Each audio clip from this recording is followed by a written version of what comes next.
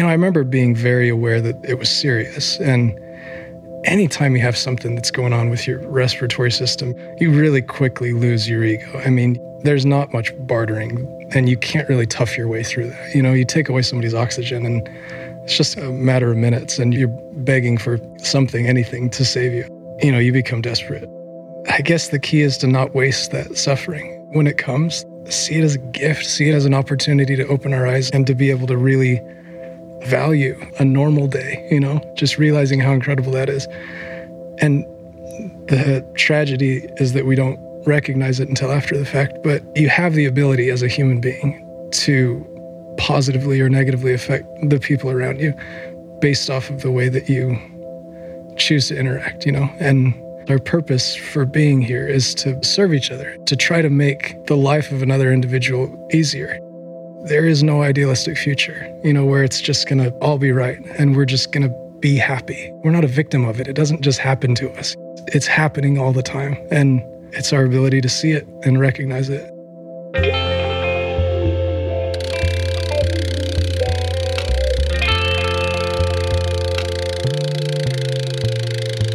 The Rich Roll Podcast. Hey, everybody. Welcome to the podcast. My guest today is Tommy Rivers Pusey, or as he is known to his friends, to his family, and his many fans across the world, Tommy Rivs. Tommy is a poet of endurance. He's a philosopher of the human spirit, as well as a highly credentialed elite marathoner and ultra runner with many victories and accolades to his name. He's also a man universally beloved for his kindness and for his generosity of spirit. Tommy is also an anthropologist, a linguist, a husband, a father of 3 girls, a doctorate of physical therapy, and a massage therapist who has worked on some of the best endurance athletes in the world. As some of you may know, in the summer of 2020, Tommy fell gravely ill with an extremely rare and advanced form of lung cancer that very nearly killed him, and most likely would have killed almost anybody else. But Rivs isn't just anyone. Rivs is Rivs. He did survive, and I'm delighted to say he's here today to share his perspective, to share his wisdom, his experience. And it's quite a moving experience, and it's coming right up. But first, before we get into that, a few words from the sponsors that make this show possible.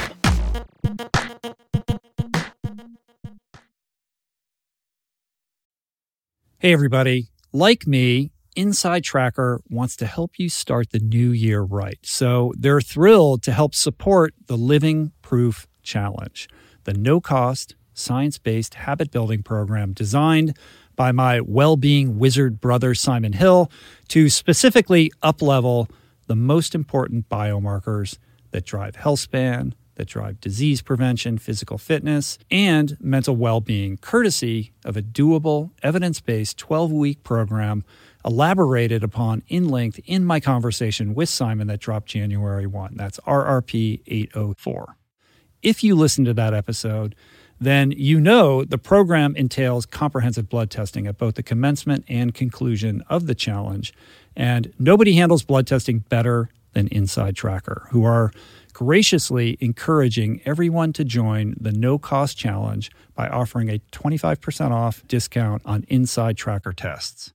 To unlock the discount and learn more about this challenge, visit theproof.com/livingproof. We're brought to you today by Momentous.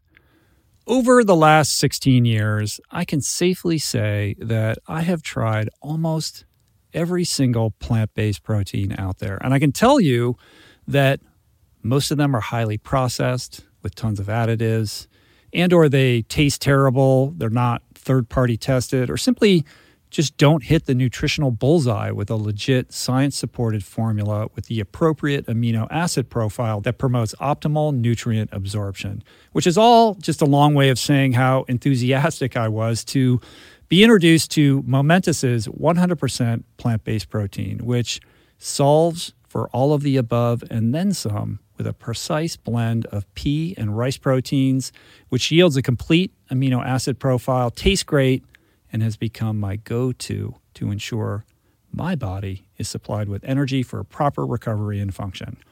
Momentous products are simply the best in the industry, which is why they're used by over 90% of NFL teams, by Olympians, Tour de France champs, and world-class athletes across every sport. With all the BS in the supplement world, I trust Momentous's industry-leading quality standards and quality. Try Momentous for yourself by going to livemomentous.com/richroll for 20% off plant-based protein and all of their top-of-the-line products. That's livemomentous.com/richroll for 20% off. We're brought to you today by a very exciting brand new sponsor, Go Brewing. I am sober. I don't drink. And I devoted so many episodes of this podcast to the unreal benefits of an alcohol-free lifestyle. Why?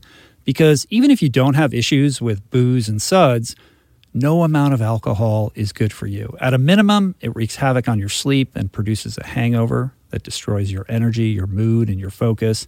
At worst, it turns your whole life upside down. But no longer does that mean you have to break up with your favorite brew, because my pals at Go Brewing are making all your favorite brews, minus the alcohol, fewer calories, and more productive tomorrows.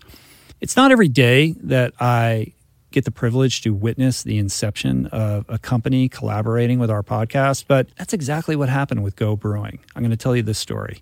A few years back, I spoke at this event in Illinois, fittingly named Go, and it turns out that very day catalyzed Joe, the founder, to start his own NA beer company, Go Brewing. I had no idea about any of this until I bumped into Joe at Jesse Itzler's Running Man event the other month in Georgia, and he shared this story with me. I savored his fare in all its varieties and deeply moved by the mission and what he shared with me, and just impressed with the insane taste and quality of his alcohol-free concoctions, I wanted to help share the discovery. Made with natural ingredients faithful to traditional beer styles, Go Brewing has an impressive lineup of delicious, small batch, craft, alcohol-free brews, all without added sugar or artificial processing. My favorite is their double IPA, Not Just Another Story. But basically, you just really can't go wrong because everything they make is brewed to perfection, worthy of trying yourself, which you can now do at gobrewing.com. That's gobrewing.com and use the code RICHROLL for 15% off your first purchase. Okay, Tommy Rivers Pusey. So, yeah, man, what can I possibly tell you about this conversation to come? Well, I can tell you that it's nothing if not soulful. It's heavy. It's at times emotional. But ultimately, it is this beautiful celebration of the human spirit in all its boundlessness. It's a reminder that life itself is an absolute miracle, and a powerful testament that things like gratitude, like positivity, service, community, and love, mostly love, are what are most important. Rivs is an exemplary human. He is a quiet and introspective mentor to many. He's an example to many, many more. Personally, he's a human I aspire to emulate, who comports himself with just this admirable degree of dignity, of grace, of humility, and this outpouring of generosity, this generosity of spirit. And it's just an honor to help share his story with all of you today, a story I think will prove impactful. Quick note before we get into it, this conversation was actually recorded a couple months ago on October 13th, and thus prior to Tommy's most recent and perhaps most courageous and astonishing endurance feat to date. A mere year from having to relearn how to even walk, Tommy just completed the New York City Marathon. It took him over 9 agonizing hours, which is 7 hours longer than his 2:18 marathon PR. But that 9 hours was globally celebrated the world over.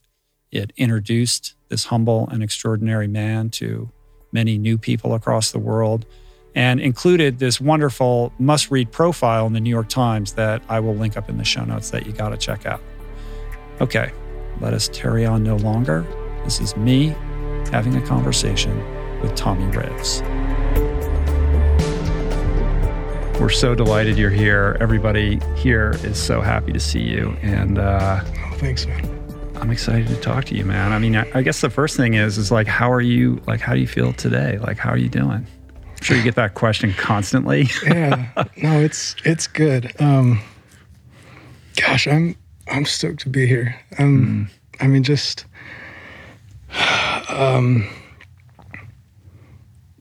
just stoked that I'm just still around, you know? Yeah. I mean, I really am. Like, it's a good question because it's a good reminder to me, you know, just to recenter myself and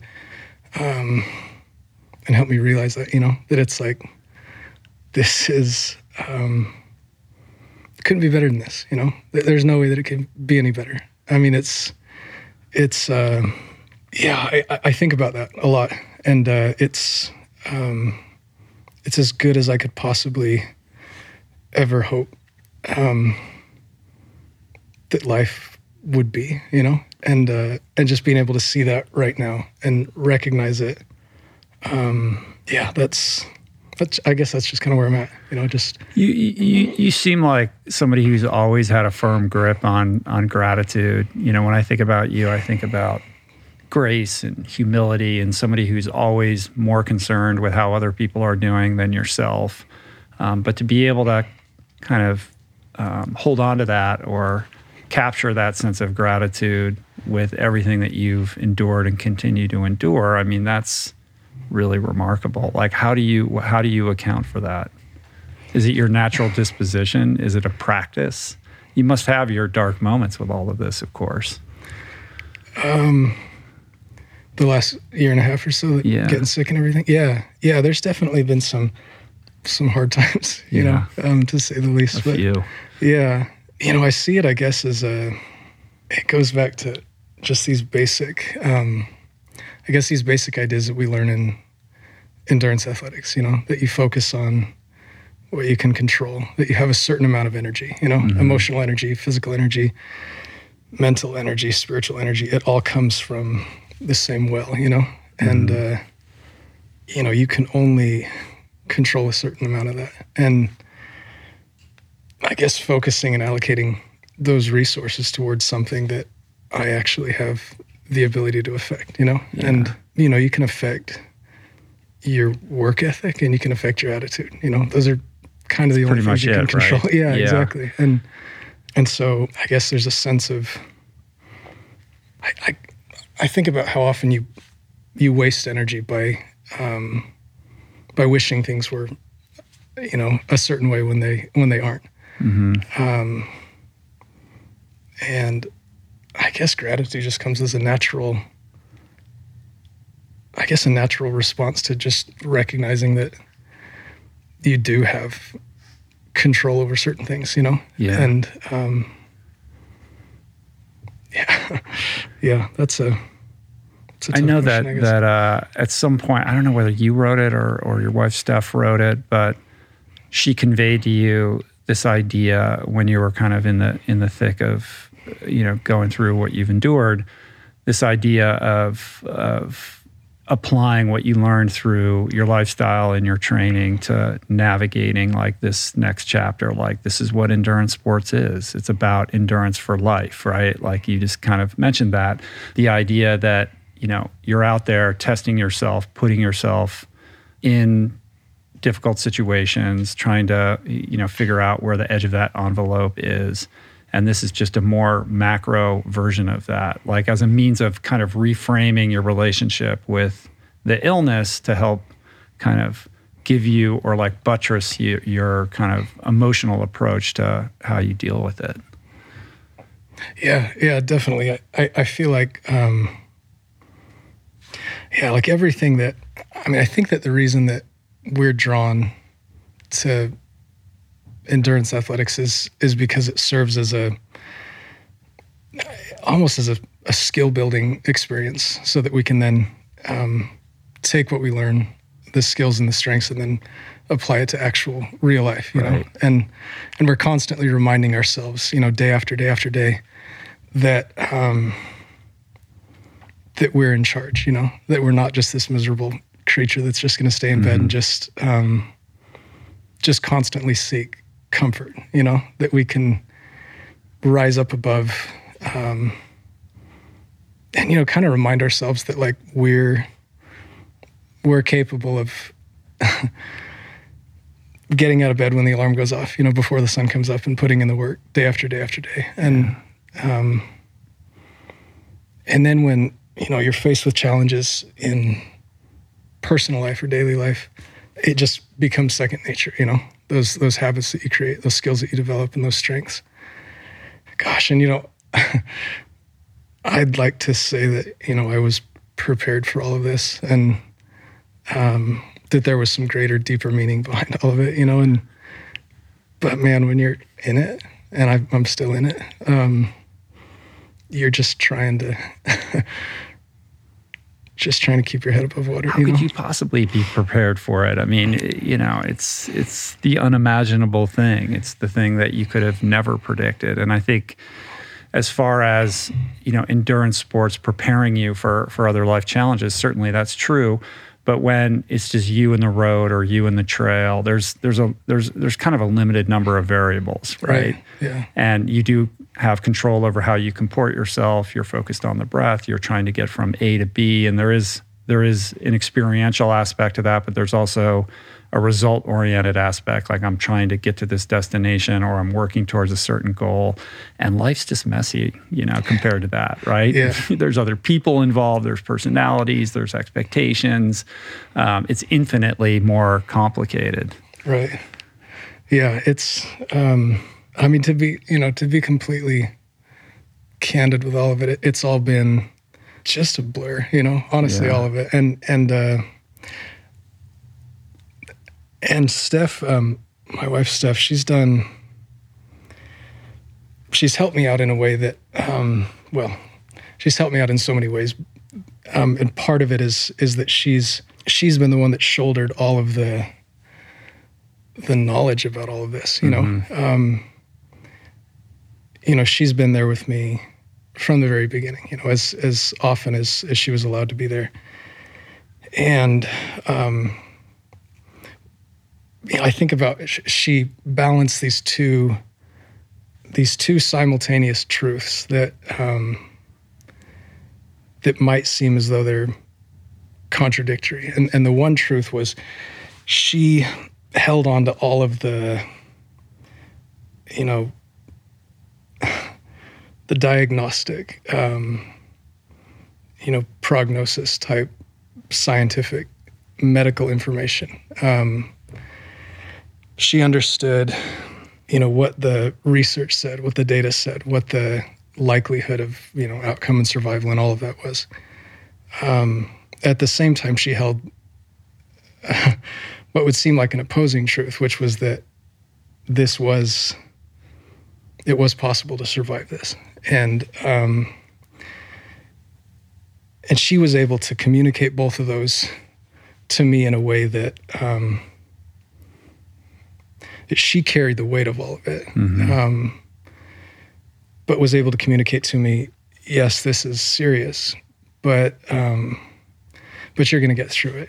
There's a process. There are some things that you're going to have to do, that we're going to have to do to be able to get to the other side of this. But it's just simply a matter of checking these boxes and doing it. Yeah. And then when you're done, you'll be over this, you'll survive this, and you'll be whole, you'll be well again. And I think that because of that, there's never been a time throughout this that I didn't actually believe that I would survive. So she was somewhat circumspect with you in terms of like the dire details. Absolutely, of what you were facing. Yeah, she held all that. Yeah. I mean, she didn't actually share much of that with me, and I've done my best to try to not find out right. those types of, I guess, the statistics and things like that. Somebody that was just a passive observer of the things that she wrote and the things that were made public knows more about the details of all of this than I think I even do. And a lot of what I've learned is just stuff that I've stumbled upon accidentally. And, I'll start to read it. I'll start to see it. And I'll think, oh, gosh. Because you were unconscious through the, great majority of a lot of this. So it was Steph and Jacob who made this decision to be very transparent about everything that was going on. And because so many people love you, everybody was hanging on the edge of their seat, wanting to know the details and, eager to learn how you were doing on a daily basis. And they were like every single day, like I would log in and see how you were doing, and they would have reports and prognoses and all the like. Meanwhile, you're the one who's enduring it, but you're not conscious to really have to deal with the emotional, pressure of what that entailed. Sure. Yeah. I haven't read any of it. Yeah. I really haven't. Yeah. I mean, I've seen some of it and I've read enough to realize I don't want to read this yet. Yeah. And, and Steph is, the whole time she's asked, well, I'll just have questions on how to get the scar, how to get this scar, this scar, this scar, this scar, where'd these scars come from? And she's like, well, do you want me to tell you? And I'm like, actually, no, I'd rather not know right now. And your daughter, you have 3 daughters, right? Yeah, 3 girls. Yeah. I mean, they're old enough to go online and read this stuff, right? I mean, what is their awareness around? I mean, the oldest one, I guess she could be. She's way more into like bugs and frogs and stuff like that than getting online and reading about stuff. Keep it that way. Yeah, exactly. She's. I don't think that. I think that if. One thing that I think that hopefully we've done right with all this is try to shield them from just the spectacle of it, and not let it become something that their identity is reduced to, at school or with, Flagstaff's a small town. And trying to, help them understand like the seriousness of the situation, but not have it become it's just not a spectacle, and a lot of it is still to be determined, This is I've got to be, grateful for each day that I have to be here, but at the same time, recognizing that this is still an ongoing thing. Yeah. So you're in remission right now, but there's this looming threat that it could come back at any time. Right. Yeah. But if you get through a certain period of time, like a year or so, then that risk reduces significantly. Yeah, for sure. It definitely reduces it. It's this particular type typically comes back, and until there's been a bone marrow transplant, and it's kind of this tricky holding pattern where you're not given permission to land, but you're running out of fuel, and so are you waiting on that right now? Or are you waiting on a? So it's tricky. It's there are so few cases of this particular type of cancer that there's not a ton known about it, but typically it comes back until unless there's been a bone marrow transplant, and you have to be in remission in order to have a bone marrow transplant. And when I first went into remission, I think it was this January, I weighed about 95 pounds, and my lungs were so scarred up. I think it was about 20% lung function, and one of my oncologists, she said, she sat down and had a conversation with Steph and I and said, we can't treat you anymore. We're not going to continue. We can't do any more chemo, and we also can't give you a bone marrow transplant because you won't survive it. You have to be able to, you have to have certain, I guess, physical markers to be able to even be a candidate for it, just because they're not going to give you something that they know is just a death sentence. And, the chemo necessary to destroy all of your bone marrow so that then you can receive the transplant, that's so toxic that in and of itself, a lot of times, can be fatal. And, and so they said, all right, this is something that we can't do right now because this will for sure 100% kill you. And so what we got to do is basically you don't have cancer right now. You're in remission right now. That was the greatest risk at the time, A lot of this is just a process of looking at what is the greatest possible risk and trying to eliminate that, one step at a time. And so the cancer was no longer the risk, and the greatest risk was, lack of lung function and technically starvation. My body was in a state of, it's called cancer cachexia, where it's muscle wasting, and your body's unable to absorb enough nutrients to be able to put on weight, even though it's, being pumped through your stomach. And so, you're in this state that's completely, basically starved, you're starving to death. Your body's just cannibalizing itself. Exactly, yeah. And so you're, that was the greatest risk at the time. And, so they said, okay, let's just wait and see. And, if and when this comes back, we'll set up a plan. We'll go through, set up a treatment plan that would consist of more rounds of chemo and to get me back into remission again. And then, to be able to destroy my bone marrow and then, set me up to be able to have a transplant. And then, and at that time, hopefully my lungs were stronger and my, weight was up to where I'd be able to actually survive it. So right now, the goal I would imagine is to just try to be as healthy as you can, so that you'll be able, if and when that occurs, you can withstand what gets thrown at you. Yeah, exactly. Yeah. And are your lungs currently at 20% still? I don't know what they're at. Improving at all? It's definitely it's definitely improved. It improves slowly though. Lungs don't regenerate like a liver would. And so there's a lot of scar tissue. At a really cellular level, at the level where the gas exchange takes place. And so it's difficult to get enough oxygen in, and then it's difficult to get enough CO2 back out. Yeah.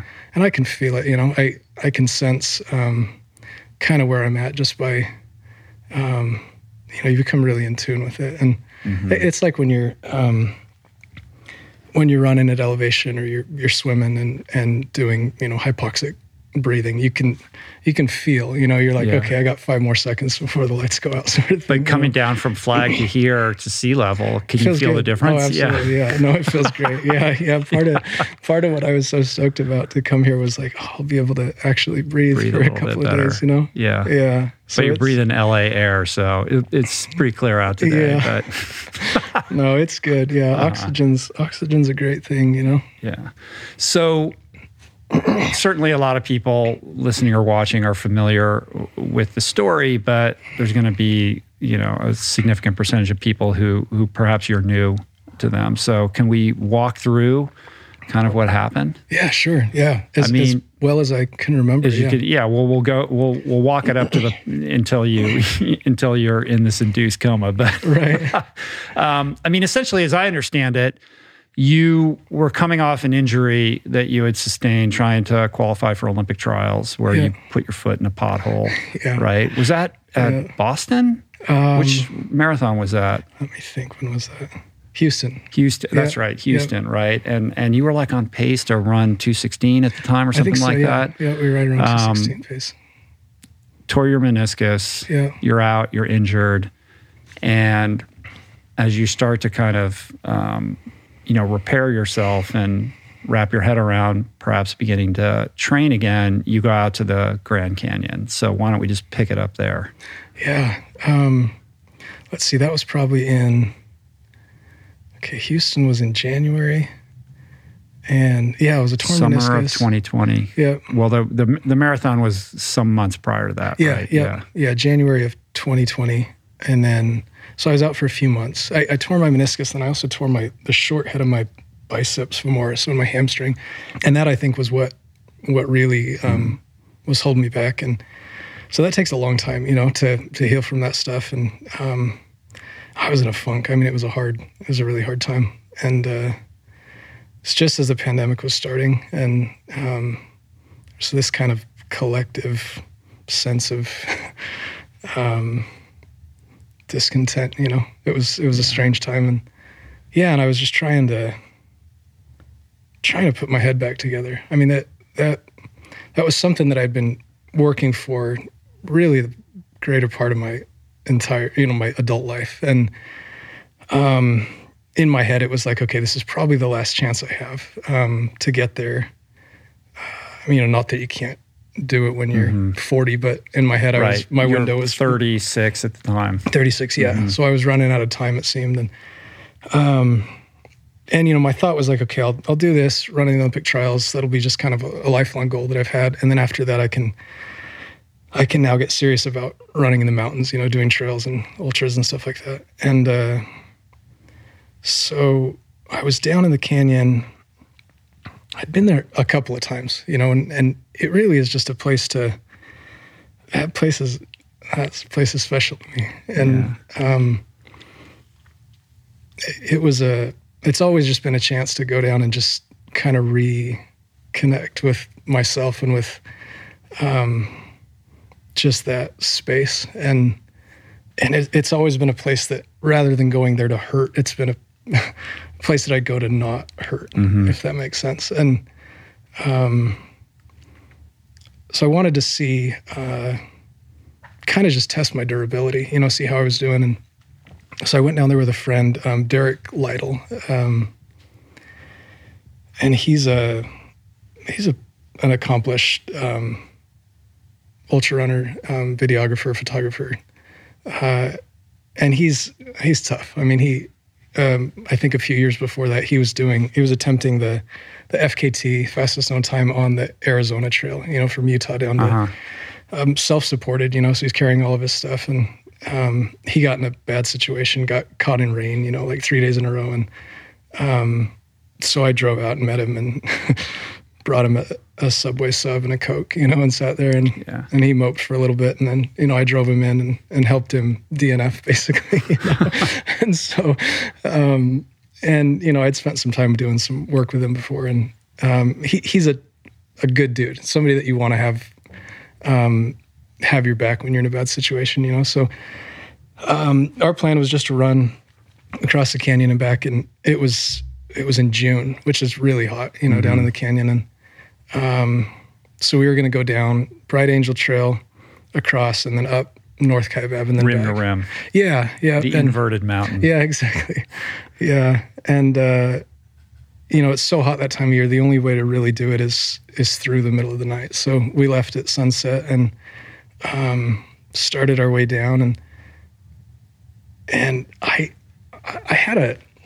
kind of had a lingering headache for a couple of days. And prior to that, and I'd been in the canyon, maybe 3 days before that. And I figured I just wasn't hydrated well enough, and that, I didn't feel great about it, but I thought, well, this is fine. I've got a long time. I can focus on hydration and nutrition on the way down, and it'll be all right. Well, you left out the part about being in the canyon. I don't know if it was the day before or a couple days before, where you were down in there and you encountered a woman at the base who was having problems, and you gave her all your food and your hydration. Right? Well, and then you had to get out of there without any of that, right. Not knowing that you're harboring this illness the whole time. Yeah, that was the weird thing, is that I think it was a Wednesday actually that I was down there by myself, and I met a lady that was with some friends, and she, she was in a bad situation. And it's incredible, because the pandemic was going on, there weren't rangers down there. There weren't people down there. And there's this sense of, there's this false sense of security that we have, I feel, in the U.S. in a lot of situations, that somebody will always bail you out, that if something goes wrong, well, you've got insurance, somebody will always make it right, And man, in some of these places, dead is dead, and there's nobody that's going to come and bail you out. There's not a mule train that's going to pick you up and take you back. And, they were out of water and arguing with me about the GPS, that, Phantom Ranch was supposed to be a half mile away according to the GPS. And, I had just been there and I was on my way back, and, I had to tell her, it's like, well, it's actually like 3 miles. And, they argued with me like, well, it says on the GPS that it's a quarter mile. I'm like, that's fine if it says that, but I've been here a million times. Yeah, I promise you it's 3 miles. And And there's no water between here and there. And it was, oh gosh, I mean, down there at the bottom, it gets like, it's not an exaggeration to, 120 or 130 degrees in the summer. And I didn't realize just because that. it reflects off the rock walls, and it's just so hot. And she was shaky and her face was purple. And I'm talking to her and trying to explain how to get there. And she passed out, like she lost consciousness, and trying to hold her there, trying to figure out where I can set her on these rocks so that I can do CPR if I need to. But the rocks are so jagged that it's like, okay, if I compress on her chest, I'm for sure going to break her back, because there's no, everything is just so rugged right there. Anyway, her friends come around the corner, and it takes a lot of persuading, for them to just finally believe me that, that it's actually, a few more miles down the trail. And anyway, I got out of there, and they were, I don't know what ended up happening to them, but so, I got pretty dehydrated on my way back out, and figured that's what it was, So a couple days later, I'm in there and have this headache, and I'm thinking that's the same, that it's related to that, just overdoing it a few days before. So we get down to the bottom of the canyon. We're at Phantom Ranch, and we fill up and eating and drinking, and we continue on, and we get to there's a place called Cottonwood. It's the next place to fill up the water bottles, and we keep going from there. And then I finally tell Derek, I was like, something doesn't feel right. I can't cool down. I could tell my heart rate was way too high, for where we were. I was like, I don't know if I can do this. I don't know if this is a good idea to do this. And he was really cool about it. He's like, yeah, that's smart. And he, he's well enough, has enough experience in that kind of thing to know that if you don't have a great feeling about something, you should probably listen to it in a situation like that. And but then you don't want to let your friend down, And so we flipped around and went back to Phantom Ranch, and was laying there and just staring up at the stars. And it was midnight, or right around, between midnight and 1 a.m.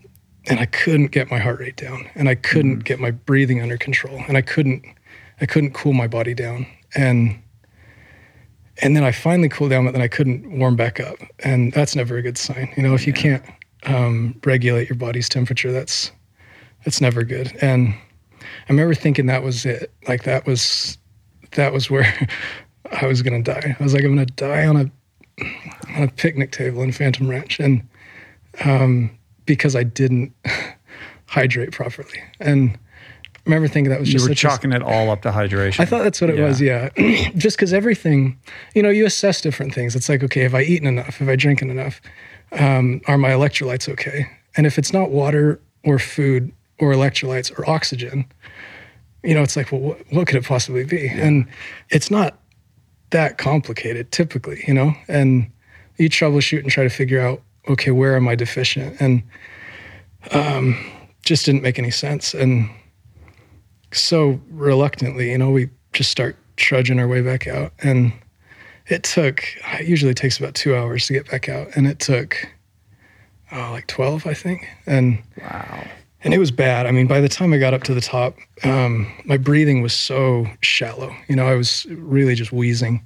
And got back to his truck, and I just blacked out, like as soon as we got back to the truck. And, he drove back to Flag, and he was cool through all of it. It was just like, oh, this happens. He just overdid it. And I knew I'd probably get shit for it, later, that it was like, Did you feel it? Were you having respiratory distress though? Were you coughing up blood and stuff like that? A little bit, yeah. But that also is not that uncommon. If you start to cough a lot, it's like, okay, is that blood coming from my lungs, or is that blood coming from, just my throat? If you cough too much, that can just happen sometimes. And so there was a little bit of that. And then in the days after that, I got home, and I just assumed I had COVID. I mean, all my symptoms just seemed like, it was still early on. Not a lot was known, and this dry, non-productive cough,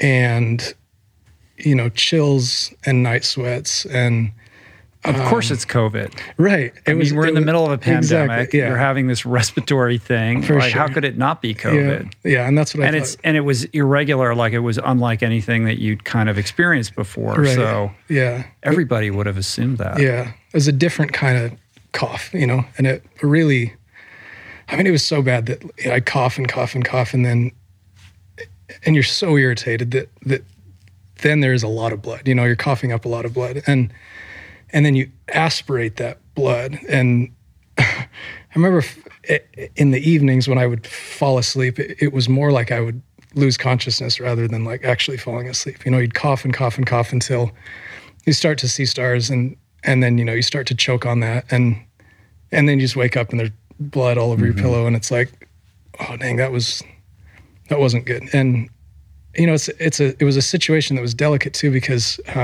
I went in and tried to get tested a few times. Well, I went in and got tested a couple of times, and it came back negative. And I remember arguing with the lady. I was like, how is it negative? Like how you did your test wrong? Because and it's summer 2020, so there was a lot of. These tests were not great, right?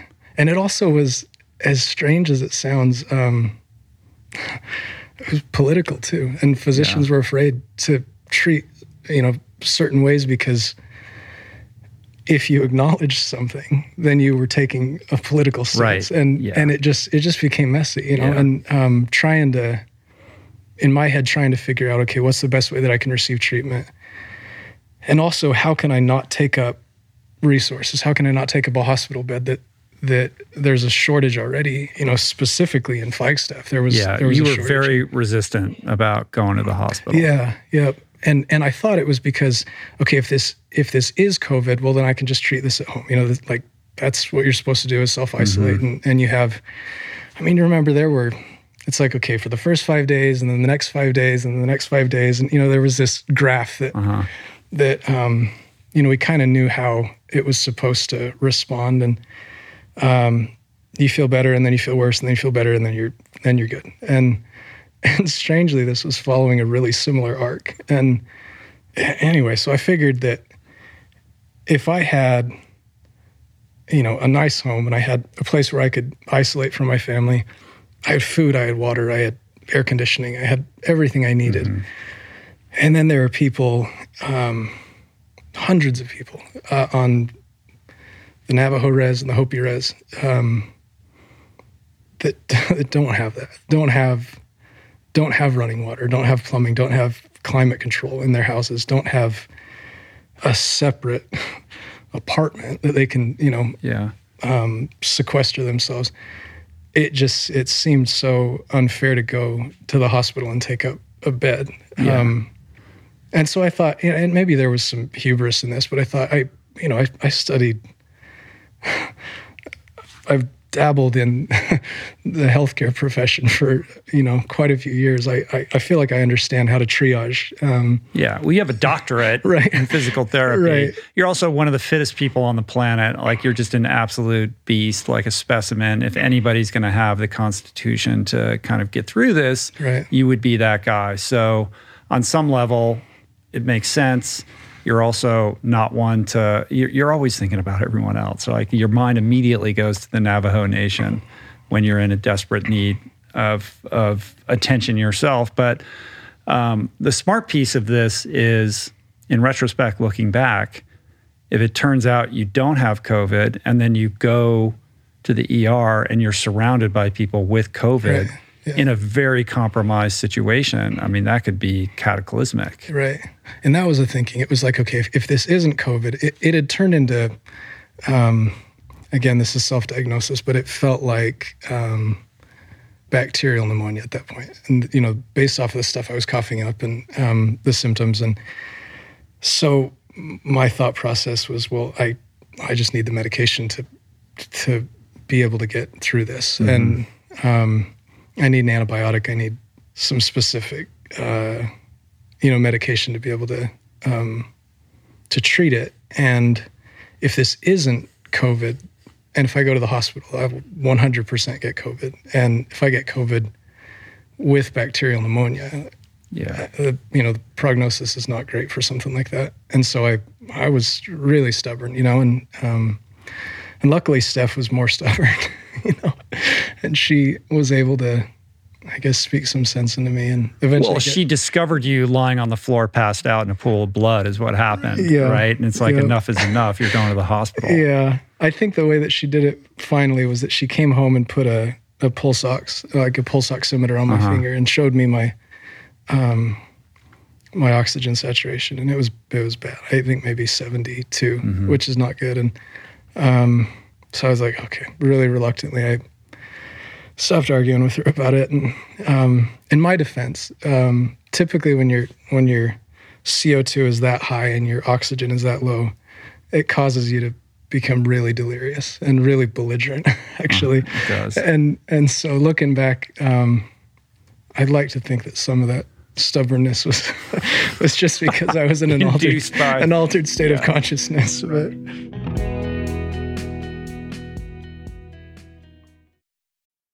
we're brought to you today by Birch. If you're serious about optimizing your sleep, listen up.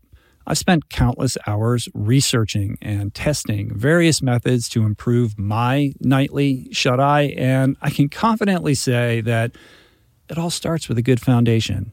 And if your bed is old, if it's uncomfortable, lumpy, then your sleep inevitably is going to be impacted. So it's important to invest in a quality mattress, one that's insanely comfortable, that's organic, sustainably made, and that, my friends, is a Birch mattress. Fair Trade and Rainforest Alliance certified with the finest quality organic natural materials like organic fair trade cotton. Birch mattresses are made with none of the toxic chemicals and off-gassing produced by most major brands. Kind of important not to be breathing that for a third of your life, I'd say. Plus, it's super luxurious. I've been sleeping on Birch for about 5 years, and I'd say it's the perfect ratio of soft to supportive, and the craftsmanship is just next level. I've got one in every room of my house. I love it. Pretty sure you will too. And right now, Birch is giving 20% off all mattresses and 2 free EcoRest pillows at birchliving.com/richroll. That's 20% off and 2 free EcoRest pillows. Sleep better with Birch. Meditation has been a recurring theme on this podcast dating back to its beginnings. And in conversation, always leads people to asking me about the best way to begin. There are no shortage of modalities, of resources, and apps available. I have experience with many of them, but my mainstay, I have to say, the one that I have found most useful is Waking Up. It's this unique treasure trove of wisdom that has become so important to my daily routine that the app finds itself right in the dock of my phone for immediate fingertip access. Beyond its robust catalog of daily meditations, it's also this extraordinary library of mindfulness resources that go well beyond the strictures of meditation, with courses on stoicism, cognitive behavioral therapy, time management, procrastination, as well as thoughtful conversations with leading scholars on everything from psychedelics to happiness. It really is one of the most worthy investments you can make in yourself. And listeners of the show can get 30 days to try Waking Up for free. Plus, you'll save $30 on the in-app price. If price is a concern, Waking Up offers the app for free, astonishingly for anyone who can't afford it. You can find the links on their website to get a full scholarship right now. Just go to wakingup.com/richroll to start your free month today. That's wakingup.com/richroll.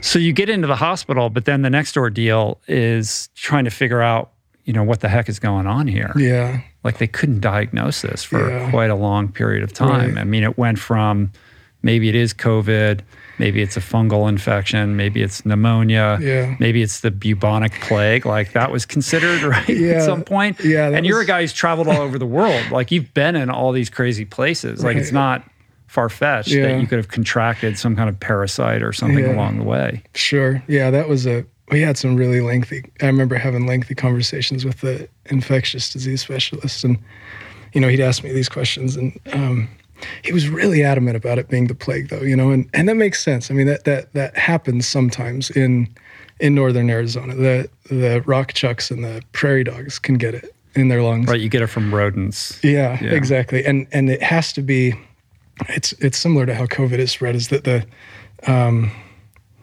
particles from their chest, or respiratory particles essentially, if you breathe them in, then you can contract it. And so the questioning was like, okay, have you in the last month, have you had contact if you had contact with a prairie dog or a rock chuck? I don't think so. And then I remember thinking, I was like, oh no, I did chase one in the Grand Canyon. I followed it, just looking at it, and watched it go into its hole. And I remember looking into the hole, and I remember thinking, I was like, it clicked. I was like, oh, that's it.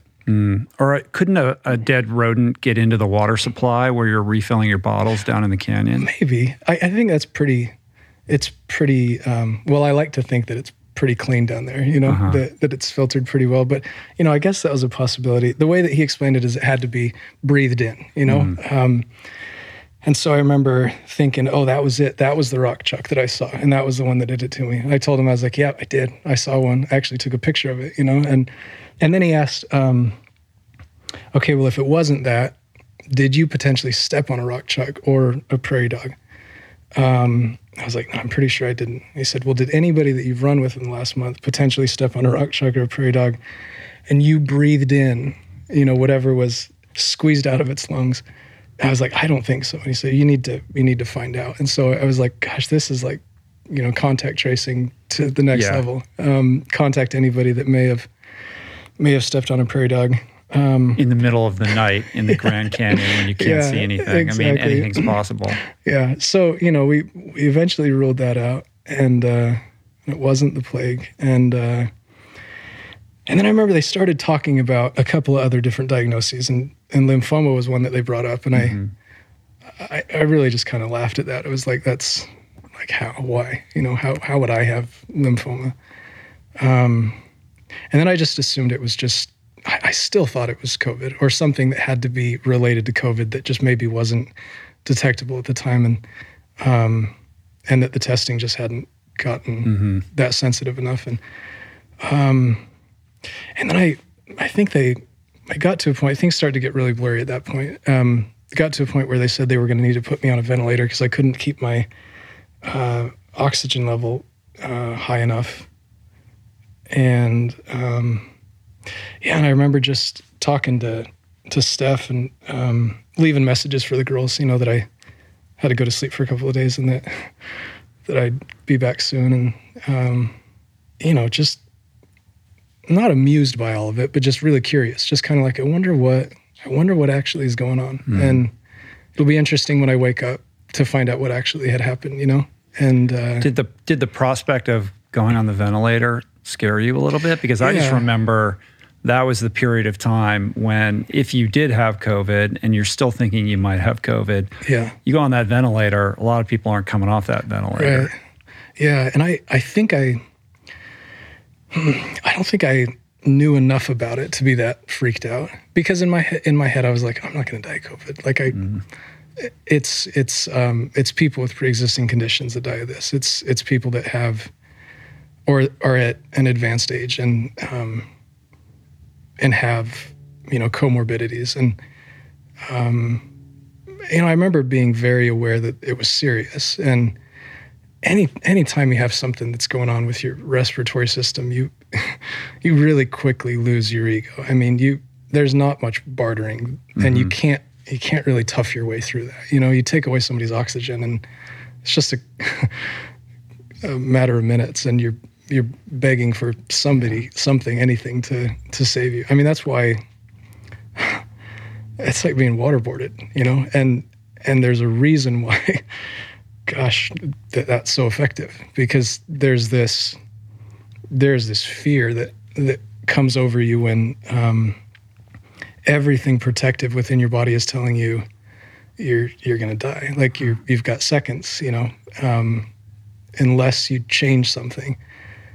And, you become desperate, and whatever it is, that needs to be done to be able to make you stop feeling that, you're willing to do it. You're willing to concede. And, that was it's kind of where things started to just go, blurry for me because after that, that was in July. Mm-hmm. I think it was probably November before like your next memory. Yeah, before right. It finally... Were you in and out of consciousness, or yeah. You just don't have that's recollection of that? That I do. That's where things get really, really difficult to decipher.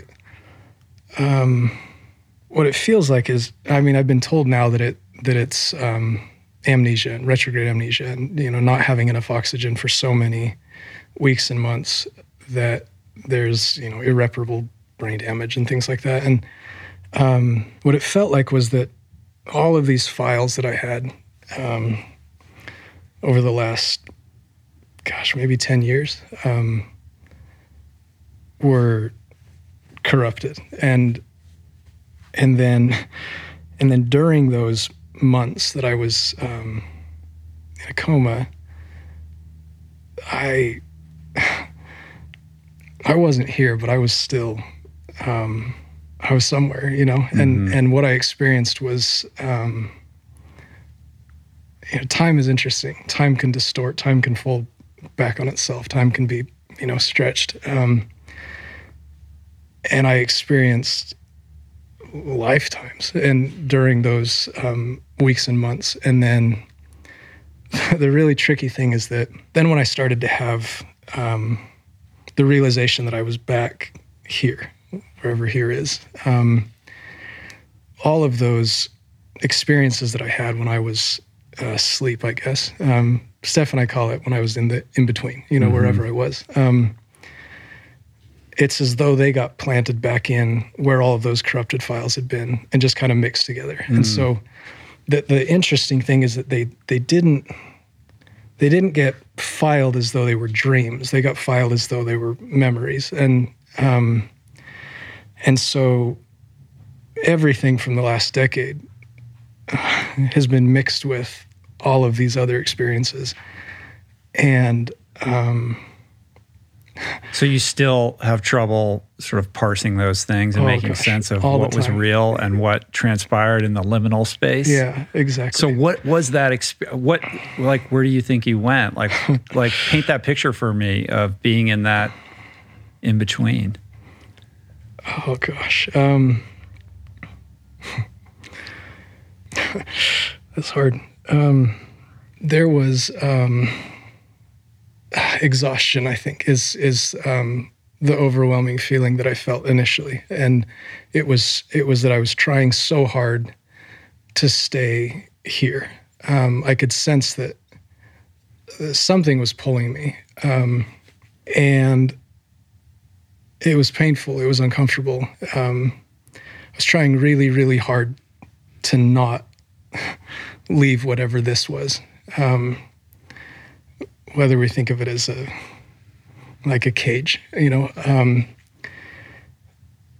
trying to stay within that cage and trying to be held by my body still. And then I remember there was a time where I was just so tired, just so tired. And I remember thinking, I don't want to do this anymore. I don't think I can do this anymore. And by then I'd lost any recollection that I had a life here. I didn't remember that I had kids. I didn't remember, that I lived in Flagstaff, that I, any of it. And there was a point where the weird thing is that Steph was always with me the entire time. I thought we were on this just grand adventure, that we were exploring the cosmos together. And I got to a point where, it's going to be hard.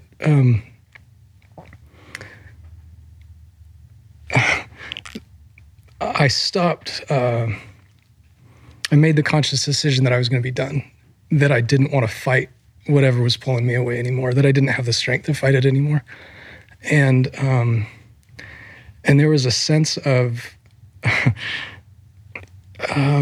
peace and just comfort in wherever it was that I was going. And I saw it, and it was inviting and beautiful and safe. And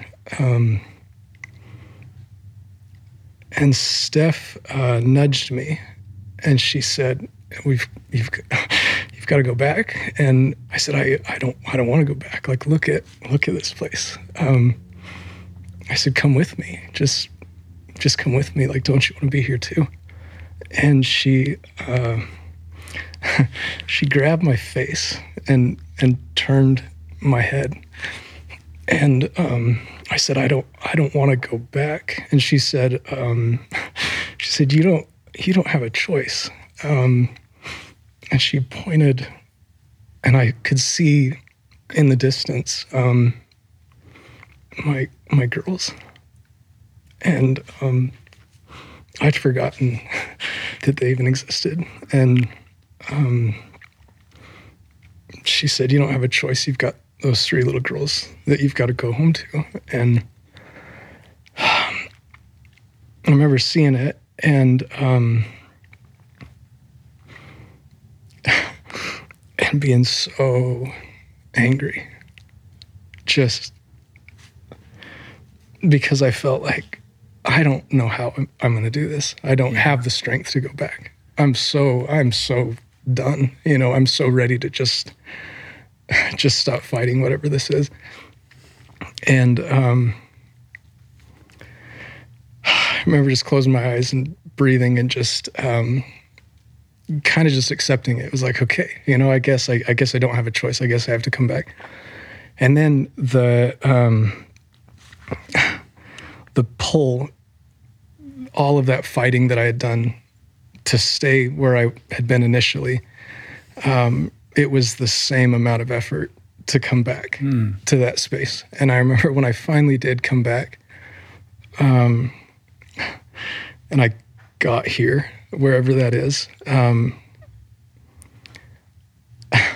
I was so angry. I was angry at my physicians. I was angry at Steph. I was angry at everybody. I was angry at everybody that had prayed me back, because it felt as though I couldn't even choose to die the way I wanted, because the pull of,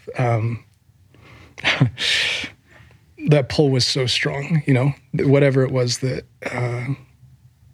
pulled me back when I had chosen to, not even chosen, where I just didn't know how I could continue doing it. I just felt like I didn't have the strength to continue, the ability to continue that amount of discomfort and that amount of effort. And I got back and woke up, I guess. I it's not that simple, but and I was in this shell of a body, and I was like, what'd you guys do to my lungs? What'd you do to my body? What'd you do to, I weighed 95 pounds. And do you know how long you had been under at that point? This was coming out of the coma? Yeah. So this was like, how many weeks or months? It was, gosh, I don't even know. You don't even know, yeah. It was, Steph said that there were times that in August, in September, that I was responsive to certain things. It was way later than that before I actually was able to piece together what was going on, before I understood that I was in the ICU, that I had lymphoma, that I was undergoing chemo, all of those things. That was probably November before I actually realized that.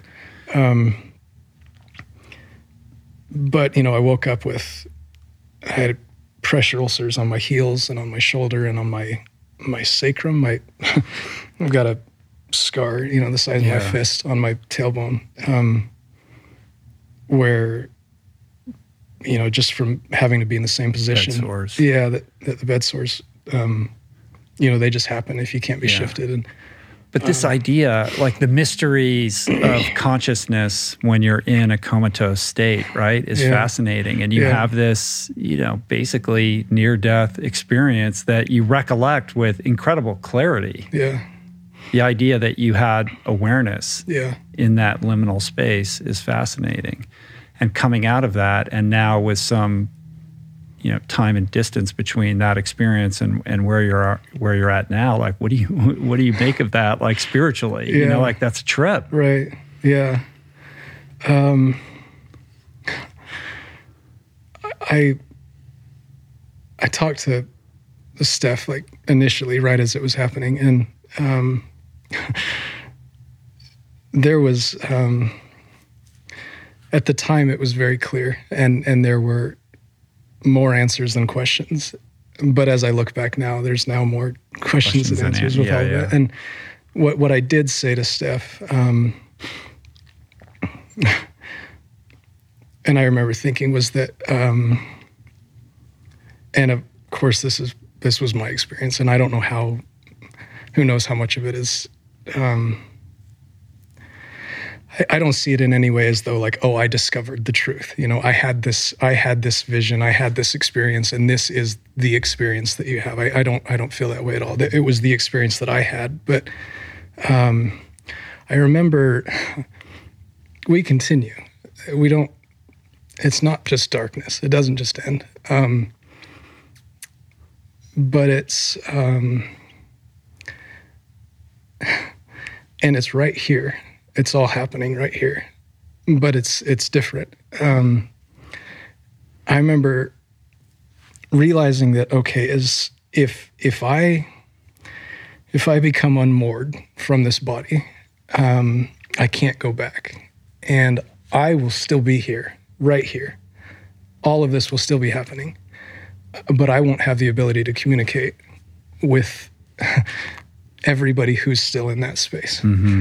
And I remember thinking how agonizing that would be to see my girls, and that they would still be right here, but I wouldn't be able to communicate to them. I wouldn't be able to let them know. But you would have awareness of the other dimension. But also complete awareness of all of their fear and all of their questions and all of their grief and all of their heartache, and being able to see it and feel all of it, but not be able to reach across and say, but I'm still right here. Just so you know, I'm still right here. Wow. And that was, the fear of that was a huge motivator.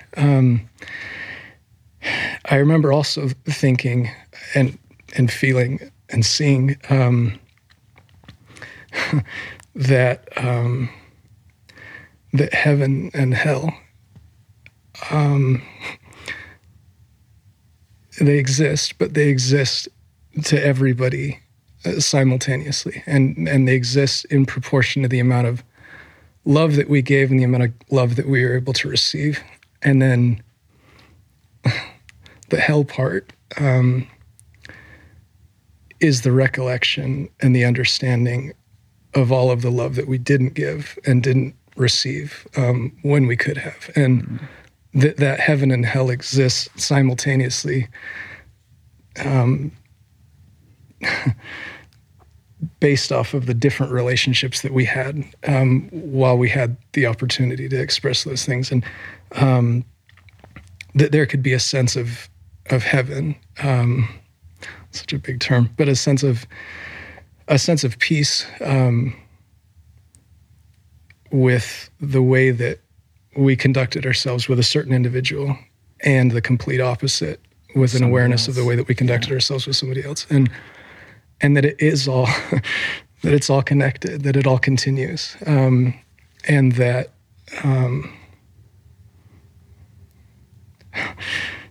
gosh, just the urgency of now. And,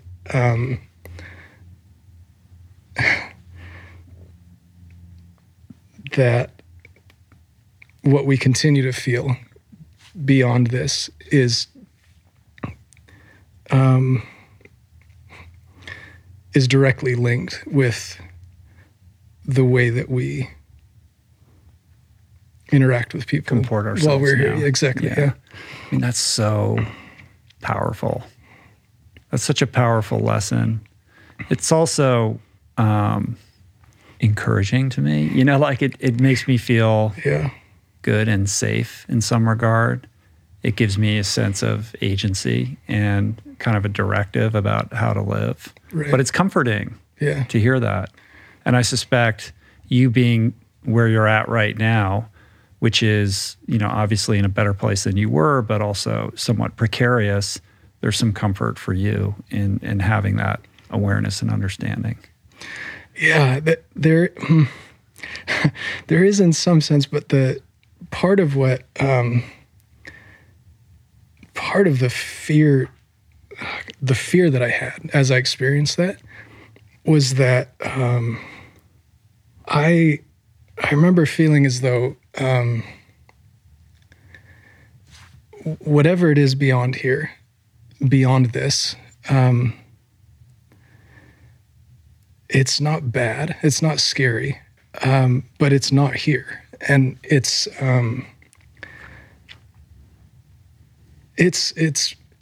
lovely, whatever it is when it happens. But I'm not ready yet. I don't want to go yet, because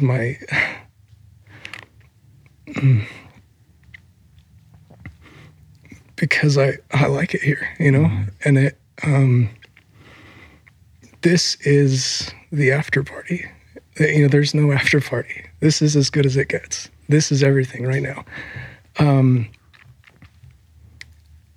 And whatever is beyond this, it's not necessarily bad, but my girls aren't there. Yeah. My family's not there. My friends aren't there. My life is not there. It's here. And gosh, I want to stay here as long as I can and just wring everything out of this experience first. How does that color, how you kind of navigate your life day to day now? Like, has it changed? Obviously, you're more self-aware of your mortality. I suspect you're more present with each given moment and understanding the preciousness of, you have young girls. It's like, it's the best, but to be able to have that awareness and enjoy it while it's happening rather than in retrospect is certainly a gift. That's that right there, like you nailed it. That's been the biggest takeaway, is that there is not this idealistic future somewhere down the line where we're going to find happiness, where happiness exists there, and we're going to be happy, that we're going to get there and everything's going to be right. And we're going to have this sense of just contentment and rest and ease. It's like, that doesn't exist. It's right now. It's all happening this very moment. It's the choice that you make about how to experience your life moment to moment. The heaven and hell are all happening all the time to all of us. The entire range of human emotions, experiences, all of that is happening to us all the time. And whether or not we experience that joy, that happiness, is based on our ability to see it as it's happening, rather than in retrospect, rather than looking back and saying, oh, okay, I was happy. I didn't realize it, but I was. Things were really good back then. Those were the good old days, We don't ever realize that until after the fact. And our ability to have joy, to have happiness, to be happy, is 100% based on our capacity to see it as it's happening. This right here, there's nothing. I remember thinking that this morning, it was cold this morning. It was windy this morning. There's construction going on. It's loud. There's a bunch of cars driving way too fast. But it was also, the sun was out. I could hear the ocean. I can breathe without carrying oxygen with me.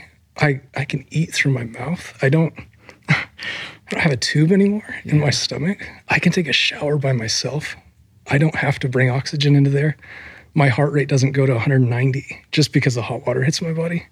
I can use the toilet by myself. I don't have to wear a diaper. I don't have bed sores right now. I don't have to piss out of a catheter. All of those things. The absence of all of those things is remarkable. It's incredible. It's a miracle. And the ability to see that right now, this situation, there's nothing that could make it any better. I have contact with my family. I saw them just a couple of days ago. I'll see them tomorrow, I have my girls. I have a house. I have a car. We have climate control. We have, all of this stuff. Like, there's nothing that can make it any better. Nothing. I mean, really, I sincerely believe that. Like, That's beautiful, man. There's nothing that could improve this situation. But here's the thing. I feel like you're somebody who already understood that. Like, you've conducted your life in accordance with those values all along. I suspect maybe you're in a graduate degree program with that, but it's not like you were living your life antithetically to those principles prior to your illness. Like, you seem like a guy who understood that before.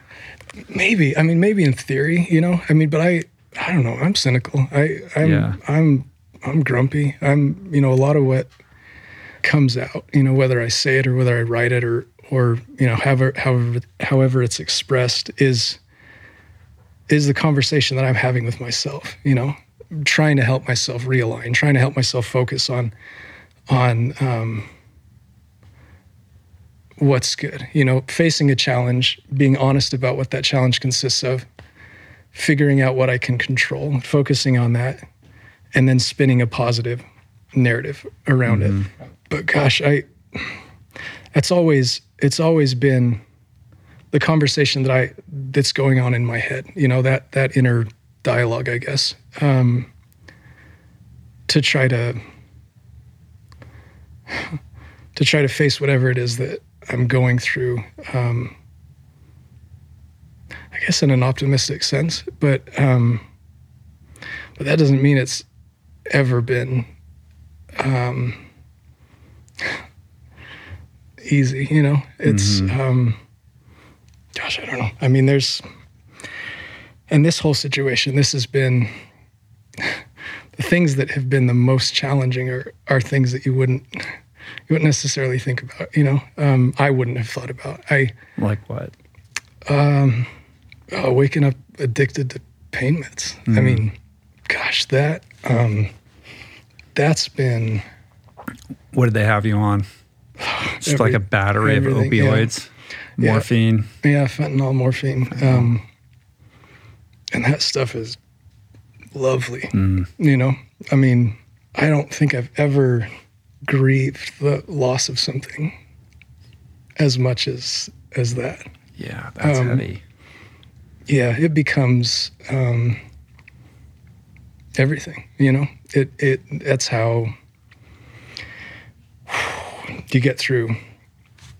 That's how you get through those experiences. Sure. It's like, how do people endure that? It's like, well, you endure it because you have a drip of morphine right into your.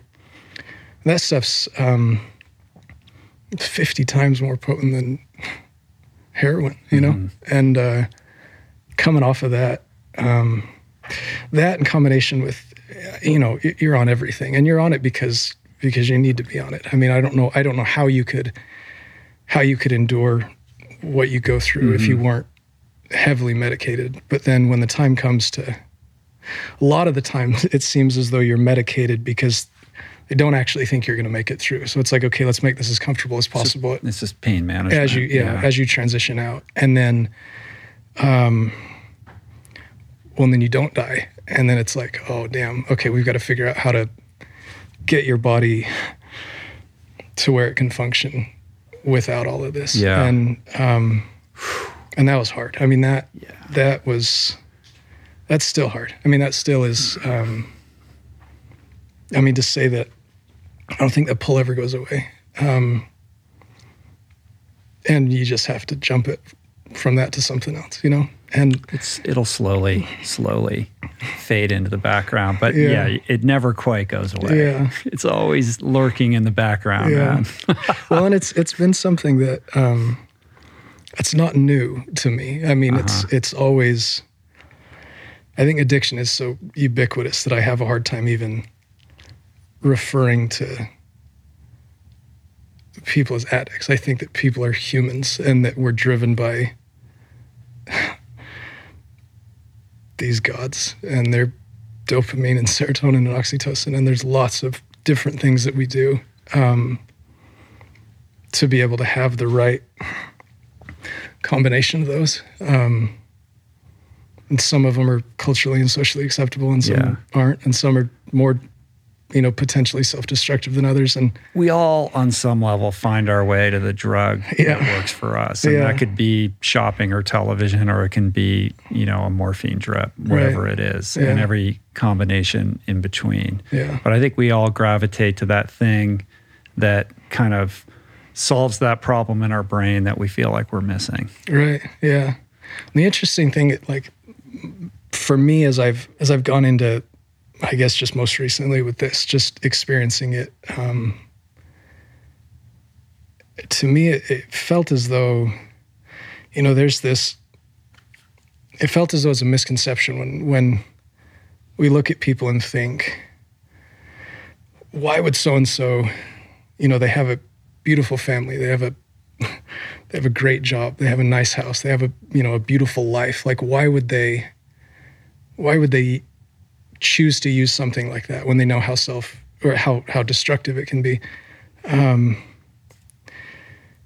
As though there's something malicious in it, Right. That shit has nothing to do with it. Right, exactly. And my view of that, I guess most recently with this, is that you actually, the reason that somebody goes to use something like that is because they love their life, because they love their family, because they love the version of themselves when they're on that, and they hate the version of themselves when they're not on it, because their friends actually don't like the version of them when they're not on it, because society doesn't respond well to that version, that it actually, in some situations, when you're completely dependent upon it, it does make you a better person. It does make you more capable of functioning within whatever that life that you've created is. And gosh,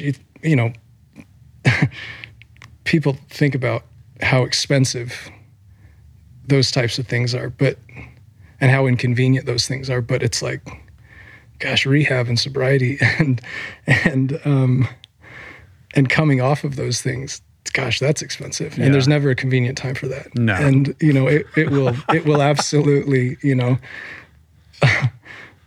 just rock everything that you have going on, you know? I mean, I spent 3 weeks in a bed just trying to detox, writhing, know, and just shaking, and felt like my brain, my spinal cord, my entire nervous system was having an allergic reaction. I mean, it's like if your brain could itch, and just such a strong pull that that in it, all you have to take is one of these little beautiful little white pills.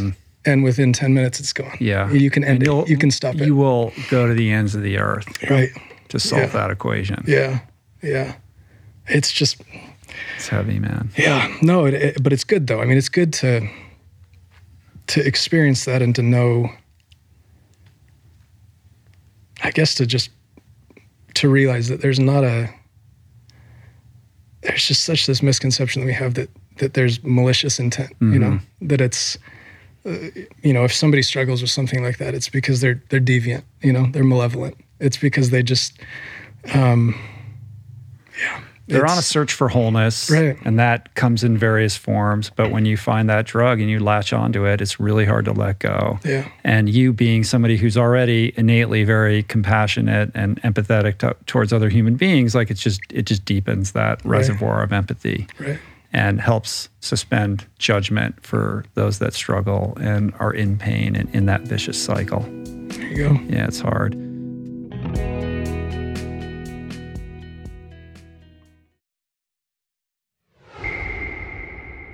Well, we glossed over like the diagnosis. I mean, you have this rare lymphoma, but the actual diagnosis is primary pulmonary NK T cell.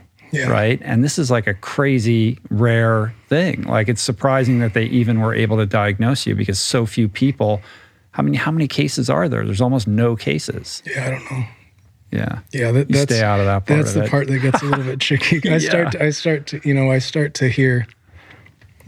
to read about it or research, or I hear kind of overhear stuff, and it doesn't bolster my confidence, so I stay away from it, Yeah. So in the hospital 5 months? Oh boy. Don't even know. July July through January. July, February, March. Wait, July, August, September, October, November. 7 months. Yeah, 7 months or so. Steph wrote, she kind of went through the litany of all the procedures that you endured. Yeah. Are you aware of these? Because I was thinking about recounting some of them, but if you don't want to, okay. Yeah, you don't want to be. Yeah, I mean, on a surface level, you're aware. Yeah, you know what they did to you. Yeah, I mean, I think when they plucked and prodded at you. I mean, basically, we don't have to put too fine a point on this, but multiple surgeries, most of them well sedated, ventilatory intubation, which we mentioned, open lung biopsy, ECMO placement in both your jugular and femoral vein, tracheotomy, PEG GI feeding, 2 chest tubes for collapsed lungs and internal bleeds. You suffered acute liver failure. You had deep vein thrombosis in your arm. You had a stage 3 sacral pressure ulcer and 2 different strains of fungal lung infections, as well as a septic blood infection. You suffered from severe ICU and steroid-induced delirium. Many days you were unable to recognize Steph or even remember your own name. You lost 70 pounds of muscle, going from 170 down to 98, 95 pounds, something like that. You had to relearn how to talk, how to swallow, how to chew. You strained but succeeded to speak on a Passy-Muir valve, which I don't know what that is, while still on ECMO and a ventilator. You had to relearn how to move your limbs, beginning with your finger and your toes. This took weeks. I mean, this is insane. It goes on and on and on. Yeah. Like, do you have memory of these phases and stuff like that? Yeah. The surgeries, all the procedures, I've got big scars now. And, I've learned about a lot of this just from, a lot of it happened when I was, I guess, in a coma. And so I woke up with all these incisions or just with tubes still, connected. And some of it, the crazy part is that some of these procedures I was sedated for, but I remember them as they were happening, and I remember, I've got this scar here. Right, like, wow, right on your sternum. Yeah, right on my sternum where, I forget this is audio.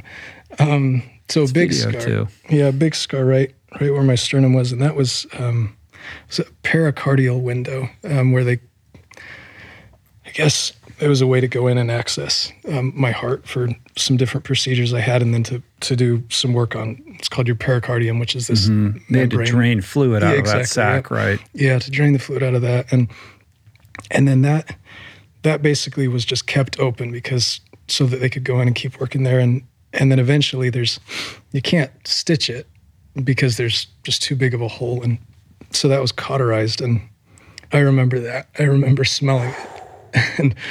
And they have to do a skin graft on that, or how did they even get it to cover up? Just burnt, just cauterized, and I remember smelling it, and it reminded me of like branding cattle when I was younger. And I was like, why does it smell like we're branding cattle? And then I realized that the smell was coming from me, from my chest and feeling it. And I remember thinking, guys, I can feel this, this thing that we're doing. Like I'm still here, and but not being able to communicate. Like, okay, can you give me something, or can you put me out because I may not be responsive, but I'm still here, and I was uncomfortable. I mean that, and then that's the other thing that with where everything is just so confusing, but that I was still experiencing lots of stuff. I mean, some of it was just horrible, and just the most uncomfortable things you can imagine. And, I've heard people say, like, these things that you go through when you're, in the ICU, end of life, stuff like that they're these dehumanizing experiences, having, a catheter, a rectal catheter. I mean, being fed through a tube, having tube down your throat, a tube in your throat, through your nose, through your neck, all of these things. And it's interesting that it actually, there's nothing more humanizing, those are humanizing, the very most humanizing experiences. Because it connects you with just the frailty of being human and the temporal nature of our short existence here on Earth. And everybody will be, well, hopefully not, but if we live to an advanced age, and if we don't go out with a bang, if we go out with a whimper instead, right. it looks like that, and everybody will be in that situation. And, realizing that, maybe somebody says something and it comes across really gruff, and it's not because they don't mean to say it in a kind way. It's because they know they've only got enough energy for 3 or 4 words, and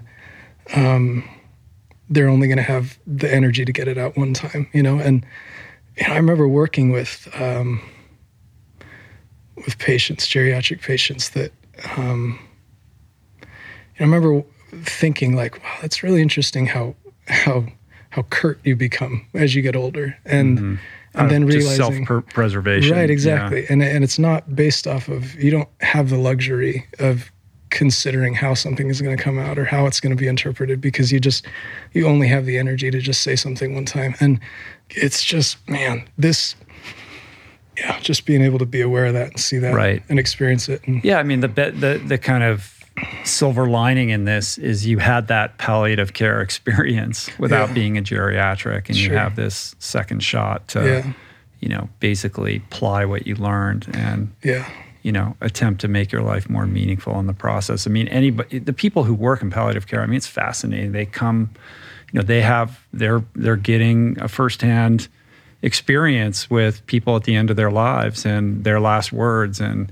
their reflections on their lives. And I find that to be, so powerful and instructive. Yeah. And yet you hear it and then you forget it immediately. And you just go about your business. Right, exactly.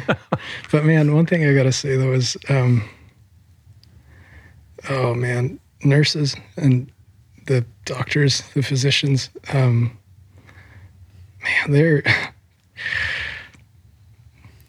I think about this situation and I guess some of the feedback I've gotten and some of the messages I've received and stuff, and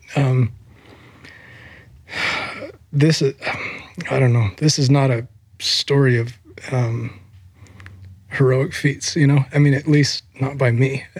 And when I think about it, it's like the nurses and the physicians that chose to take me, when everything looked so bleak. I mean, really putting their reputations on the line to be able to do this and to be able to be willing to take me when there was such a limit, like limited resources, limited bed space, limited manpower, all of that. It's difficult to find the right words to express that kind of gratitude. And not just to the team that accepted me and was willing to work with me, but also with just the outpouring of support, and love from so many people. I mean, I don't know what your awareness is, because you were where you were, but the outpouring of love and the support online and the community that kind of congealed around supporting you was unbelievable, man. It was really a beautiful thing, and I'm sure you know that. But if you don't know that, you need to know that. Right. People love you, man, and that's a reflection of the way that you've lived your life. And to the extent that your experience has created a referendum on how you want to live and how you want to be and improvements you can make. You need to understand that you have lived your life in such a way that people are, going to the ends of the earth to try to find ways to support you and your family. Yeah, man, people are good. It's, all we hear is the negative. All we see is the scandals, the times that people mess up, and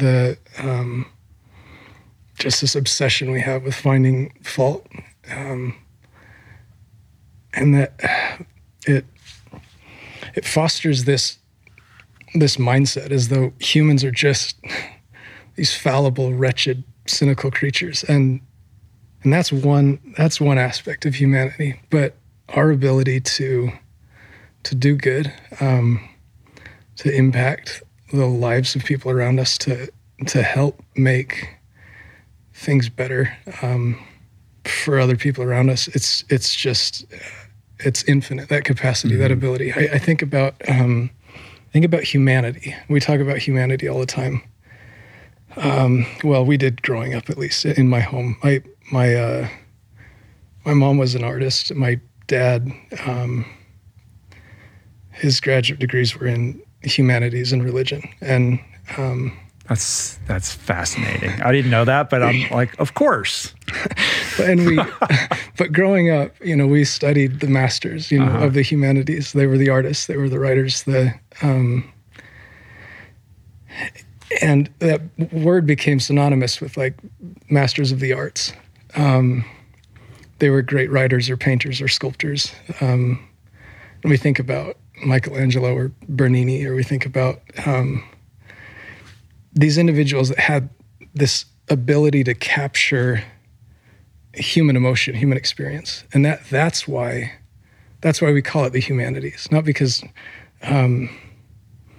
it's not synonymous with artists. It's that they have the ability to capture the essence of humanity. Not just have the ability to paint or just to be a sculptor, but to actually capture a feeling, this universal human experience. And there's this massive, I think about this massive spectrum of humanity. And on one end is the weak, miserable, wretched aspects of humanity. But then on the other side of that spectrum is our potential for good, and we are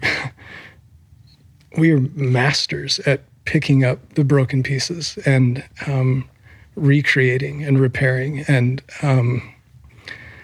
we're masters of redemption. I mean, we really are. And we're also masters at deflecting the fact that we have that capacity. We put it on something else or someone else, always. We look at these incredible achievements that humans have accomplished, and our first reaction is, oh, it must be extraterrestrials. It must be something else, that did this. We couldn't have possibly achieved this. Exactly. Yeah. Because if we recognize our capacity as human beings, then we also, if we recognize the achievements of a previous civilization or somebody else, and if we don't attribute it to, divine intervention or some unseen force that actually accomplished it, then it condemns us as human beings. Then we have to acknowledge the fact that, we maybe aren't reaching our potential as human beings. And so we're so quick to give something else the credit, which is great. I mean, there's obviously, it's important to have humility and to recognize that. But to face that is to reckon with our innate power. And if we're living our life frivolously, we don't want to look at that. Exactly. Yeah. But when we realize, our life is ours to choose, essentially. I mean, we if there's something that we want to work to accomplish, there's work involved. There's personal responsibility that we have to take, and we have to actually do that. But it is within our capacity. It is within our ability. And to be able to see that potential that we have as human beings, and to realize that redemptive capacity that exists within each of us is a human characteristic. To realize that not just the flawed, broken aspects of our humanity, but our potential, and what we can do individually, but also what we can do collectively. And seeing that play out with with this experience, the support that my family received continues to receive from so many. I mean, I can't even begin to number them, just because it's just immeasurable. And and the contributions, the generosity, the support, the encouragement, all of that, seeing that, and just remembering, as I see that, just the incredible capacity that we have for good. It reaffirms my optimism about humanity. Amidst all the chaos and the strife and the division and this breakdown in our ability to communicate and the lack of nuance in our discourse and our, quick to judge, kind of disposition and canceling people for this and that. Right. Like this idea of redemption, right, is so important, and this appreciation of nuance and this, default to trying to find or trying to identify the best in people, or, see the potential in our individual and collective humanity is something that I feel like we need to reconnect with and appreciate. I feel like it's evaporating, right before our very eyes, and we're all suffering as a result. Yeah, it's so just everybody. I mean, that's what makes us human, is the fact that all of us have these secret boxes that are full of our fears, our grief, our insecurities, as well as our hopes and dreams and aspirations. Sure. And then sort of sitting right next to that is a culture that's biding its time, just waiting to judge you in accordance with your worst day. Right. Yeah. Yeah, exactly. Yeah, we just... But this idea of... I love this idea of, artists as doctors of humanity, right? Here to kind of help us connect with what we all share. And I feel like you channel that sensibility in your writing. Like when you make these beautiful Instagram posts, they're really, they're poems. They're musings, philosophical on the human condition. They're not about you. They're not even really about running. They're really about life, and they're very broad, and sometimes they're very specific, but they always speak to something that we can all connect with and share about what it is to, be in this meat suit and deal with the bullshit that we have to deal with as human beings. Yeah. I mean, they're beautiful. I love, reading your writing, and Steph too. So. Like the two of you together, it's like I should write a book together. It's incredible. Yeah. Thank you. That means a lot. It's always just been my journal, really. And I, from the time I was a kid, we were encouraged to write every day. And my dad has had a journal that he writes in and has kept since the 1970s. And I think 17,000 pages long. And, wow. He writes it every month and then prints it out and sends it to each of us, And so, and it's basically that, it's just his thoughts and the things that he reads and the things that he experiences. And so we were always taught to do that was something that you should do on a daily basis, is sit down and write. And my little daughter, my oldest of the three, she's old enough to where she can do something like that. She can sit down and write. And that's something that their allowance is based off of. It's like, well, if you write every day, at the end of the month, you can add all this up. Oh, that's cool.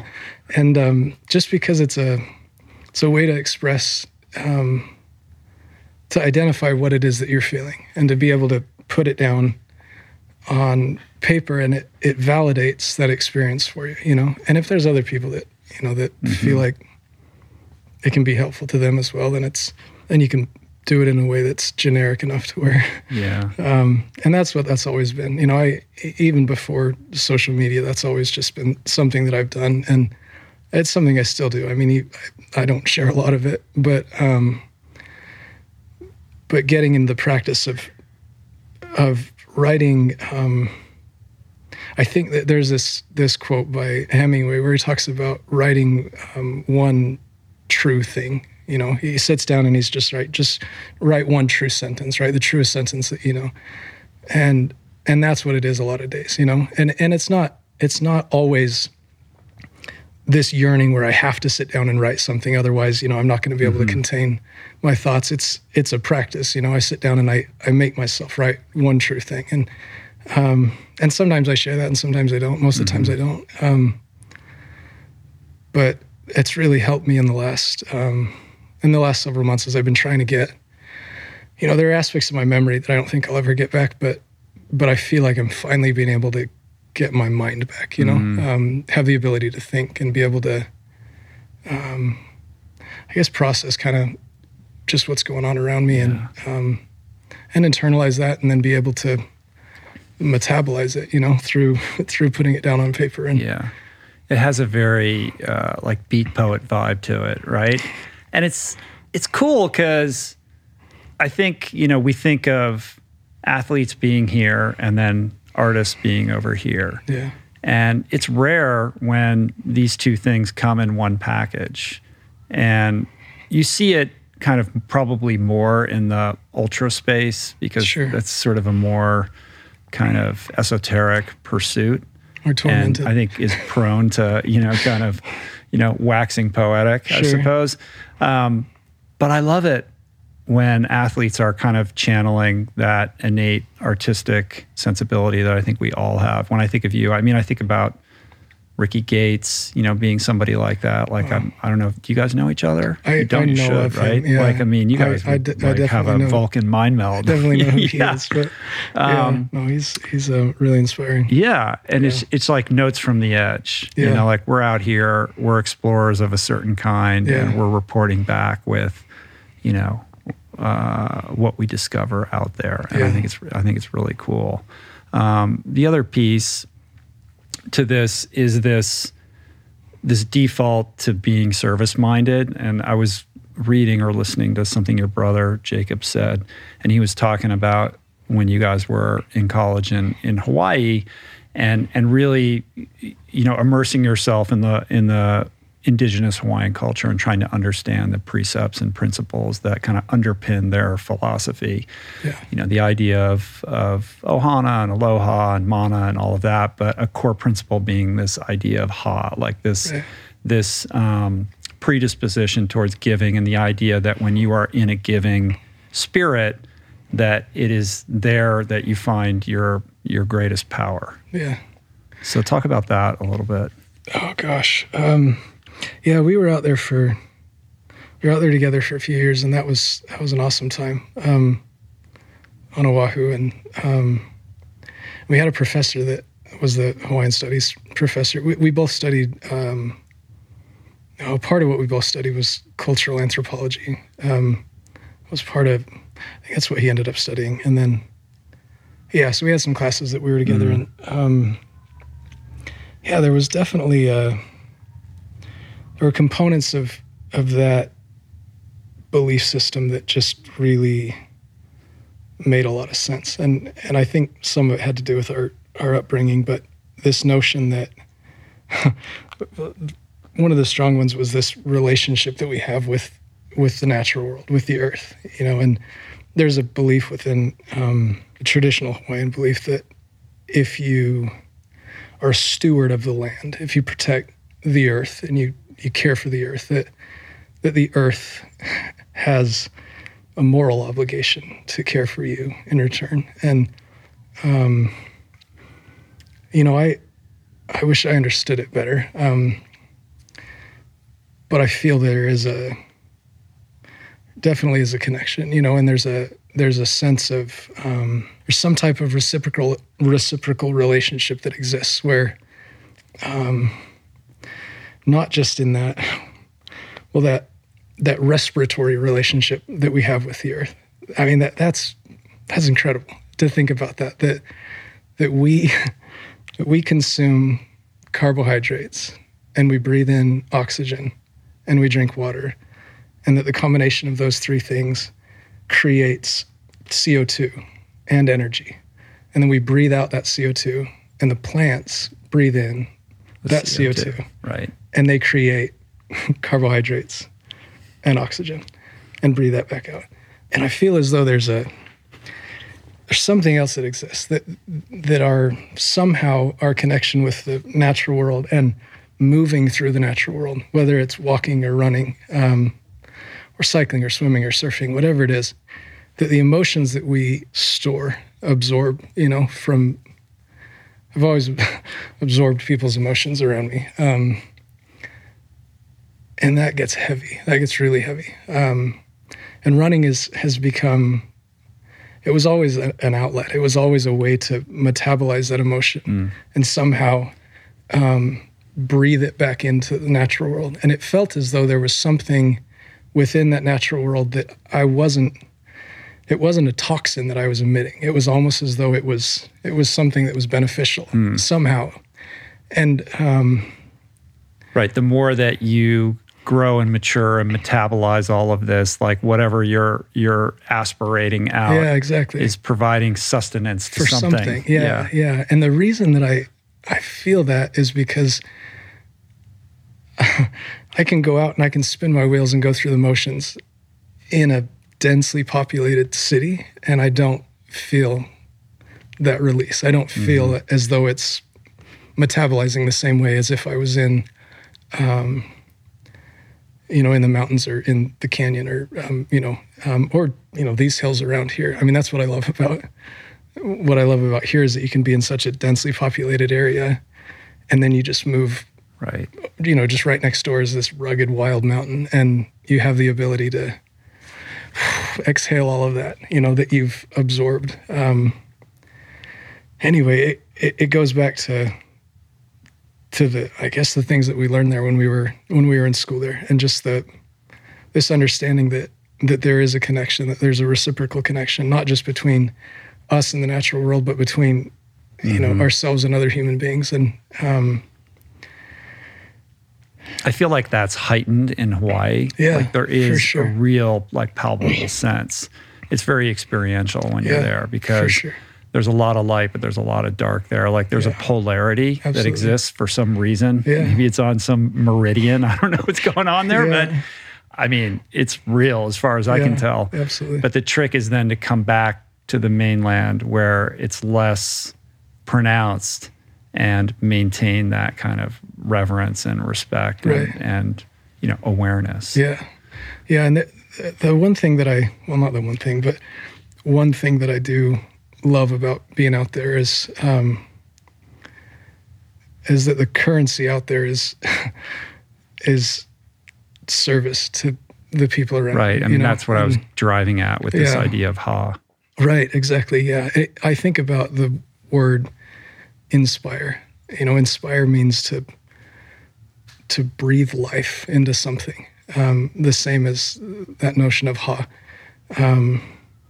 Conspire, to breathe life into something together with somebody else,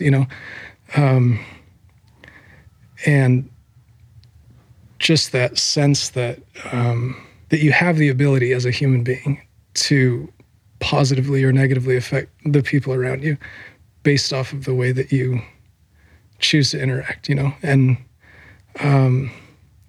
our purpose, if there's a purpose, our purpose for being here is to serve each other, is to try to make the life of another individual easier, to try to help them on their way, to try to somehow be of assistance. And there's this notion, this need for cooperation, coordination, that we have as human beings. That's existed for hundreds of thousands of years, but in the last, the last couple of centuries, we've become more individualistic. We've become more isolated, rather than working together with individuals, cooperating in a tribe setting. There's something uniquely American about that because of the way we over-prioritize and over-index and kind of herald the idea of rugged individualism, which is really an illusion. Like nobody gets anywhere without cooperation and help. But for some reason, we celebrate this idea of the self-made man and these sort of principles upon which our country was built really look to that idea of individualism as something that stands above all these other, kind of ideas that I think we should be celebrating probably a little bit more. Yeah. And as a result, we're isolating ourselves from each other, and we're not raising our children in a village, and we don't know our neighbors, and we consider it a weakness to ask for help. And all of these things, I think, are really denigrating the quality of our lives. Yeah, absolutely. And we, rather than focusing on coordination and cooperation and receiving the reward that comes from that, which is this production and distribution of oxytocin, we use our consumption and accumulation, to feed that same need. And we isolate ourselves, and we get our validation through our devices. Right. Or we only conspire and cooperate in order to get to a place where we can consume more, and separate ourselves from our brothers and sisters. Yeah. Yeah. I mean, I'm sure you had this same experience, but I mean, we originally met because we were both with James, the Iron Cowboy, on the final day of his 50-50-50, and we got to run a few miles together, and that was super fun. And one of the things I remember about that experience was you being not just a cheerleader, but a guy you were there to serve. Like, you're running back and forth, you're making sure everybody's okay, you're making sure James is okay.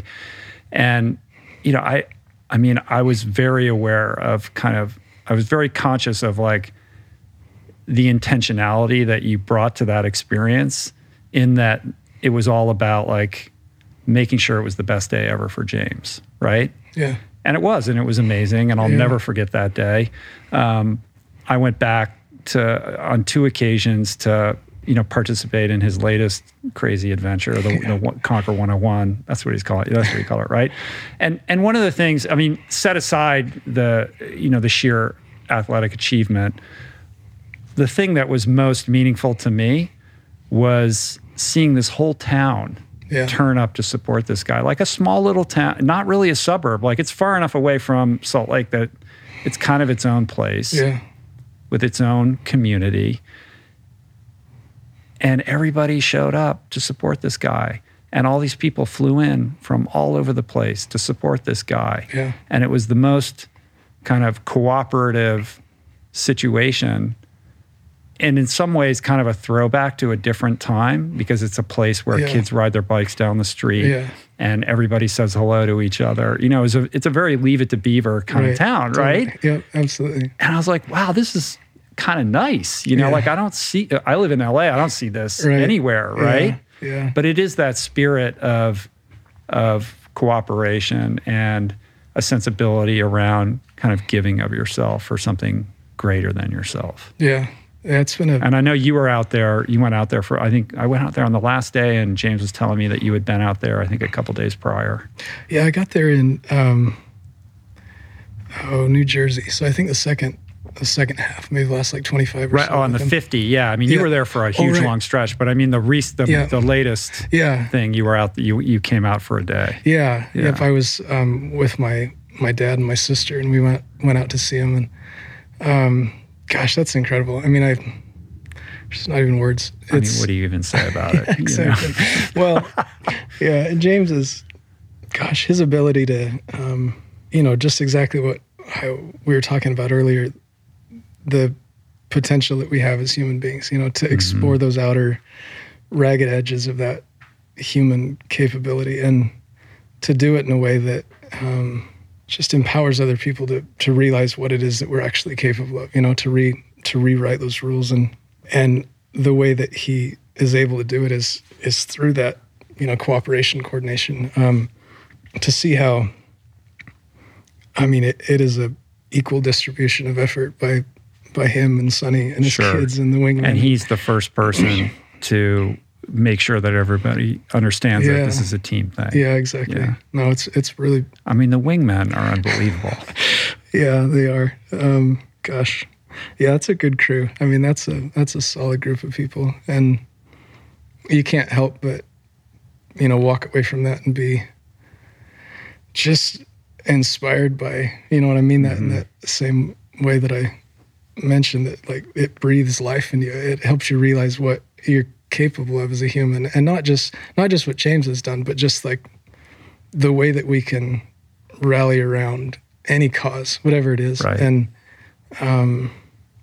And even, not just the outward things that are said, but just observing it, just watching it, just seeing how it plays out, and doing it so transparently and openly like that, to where everybody sees, there's no curtain that separates behind the scenes and the front stage. Everybody is just right out there. And you see all of it, and you realize how much it takes to be able to pull something like that off. And that makes it even more inspiring, just that you can create something like that, a community, a tribe, a family, whatever it is. And,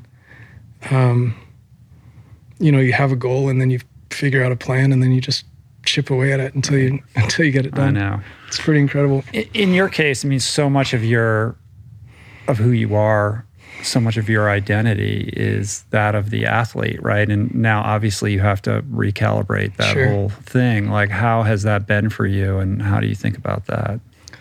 Oh man. It doesn't, in my head, it doesn't change. I've never been, I've had the opportunity to be around a lot of really, really great athletes, living in Flagstaff and, working in, being a body mechanic, basically, working on bodies, studying physical therapy, studying massage, studying manual therapy. You have the opportunity to be around and put your hands on lots of really incredible athletes.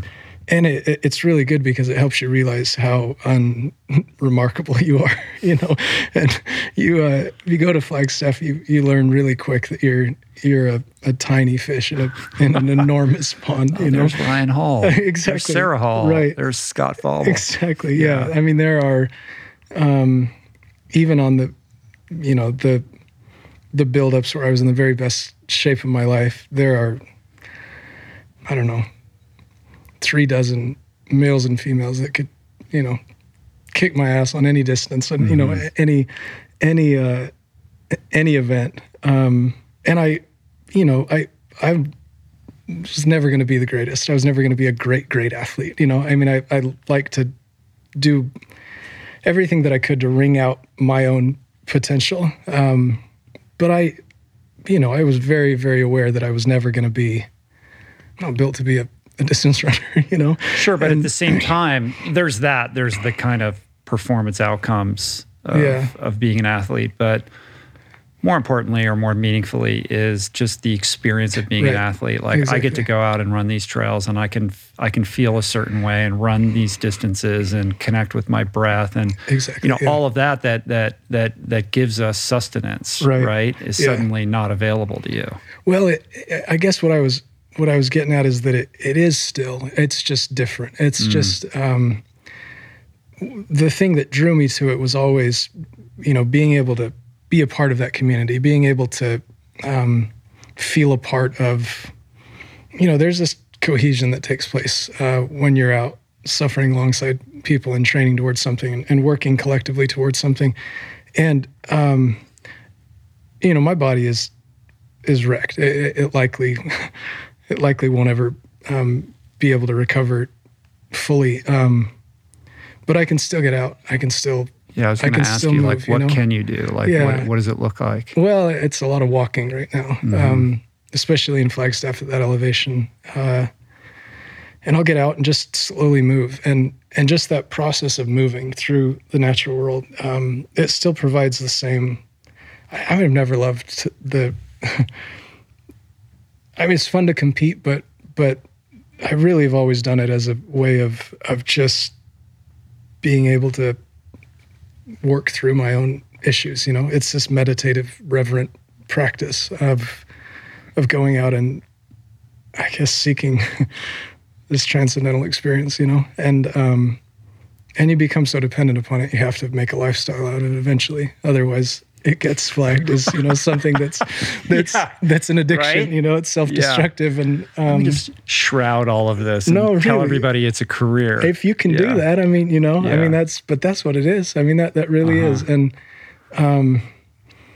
otherwise it becomes, something that people say you should probably reconsider. I remember talking to my dad a couple of years ago. My dad's like my best friend. Like, we talk on the phone like almost every day, and I was out on the same road that I run back and forth day after day after day. And I think it was like the third run of the day, just because I'd had to break it up, and I was getting ready for a marathon. And I'd been living in Flagstaff for, I don't know, maybe 6 years, and, pursuing that full time. And he said, "Wow, you're running again? You're really into this running thing, aren't you?" And I was like, "Yes, Dad. Yep." It's something that I'm pursuing a little bit, seriously. And I was like, "Dad, that'd be like if I said to you, like, oh, you're still reading books, huh? You're really into that reading thing, aren't you?" Yeah. Anyway. Still writing in your journal. Yeah, exactly. Yeah. So, it's changed. It's different. It's slower. But gosh, if we got to the end of this life, and if there was some kind of sit-down judgment, reconciliation, and the only thing that you had to show for it was how fast you could run. What a waste of a life that would be, really. Yeah. It's like, well, what did you do? It's like, well, did you see how fast I could run? 2:18. Did you see how fast I could run a marathon? Yeah. That is a pretty pathetic existence, there's so much. There's nothing more self-serving than that, And so, I'm not, I don't know. Who knows? I don't know if I'll ever run that fast again, but you were out. You've shared on Instagram. You were out in the canyon with your daughter. Yeah. So you're getting out there. Yeah. So I walk. I get out. Yeah, I get out and move, and that's as good as it gets. Being able to be in the canyon with Harper. She's 11. And she's incredible. We have she says things that the way that she's connected to the natural world is. It's unlike anything I've ever experienced before. We were walking, and she said, "Dad, it sounds like the way that, when you lick a rock." And I said, "What?" She goes, "It's the sound of licking a rock, but not like a river rock, and not a piece of limestone, like a piece of sandstone. That sound that it makes when you lick a piece of sandstone?" And I was like, "I know exactly what you're talking about." That kind of... There's the poet. Exactly. That's amazing. No, I was just like, wow, that's so in tune, Right. And having experiences like that with her, we're walking. She somebody had a boom box or something like that down in the canyon, and she was just a Bluetooth speaker. Yeah. She just shook her head, and she goes, "Oh, noise pollution."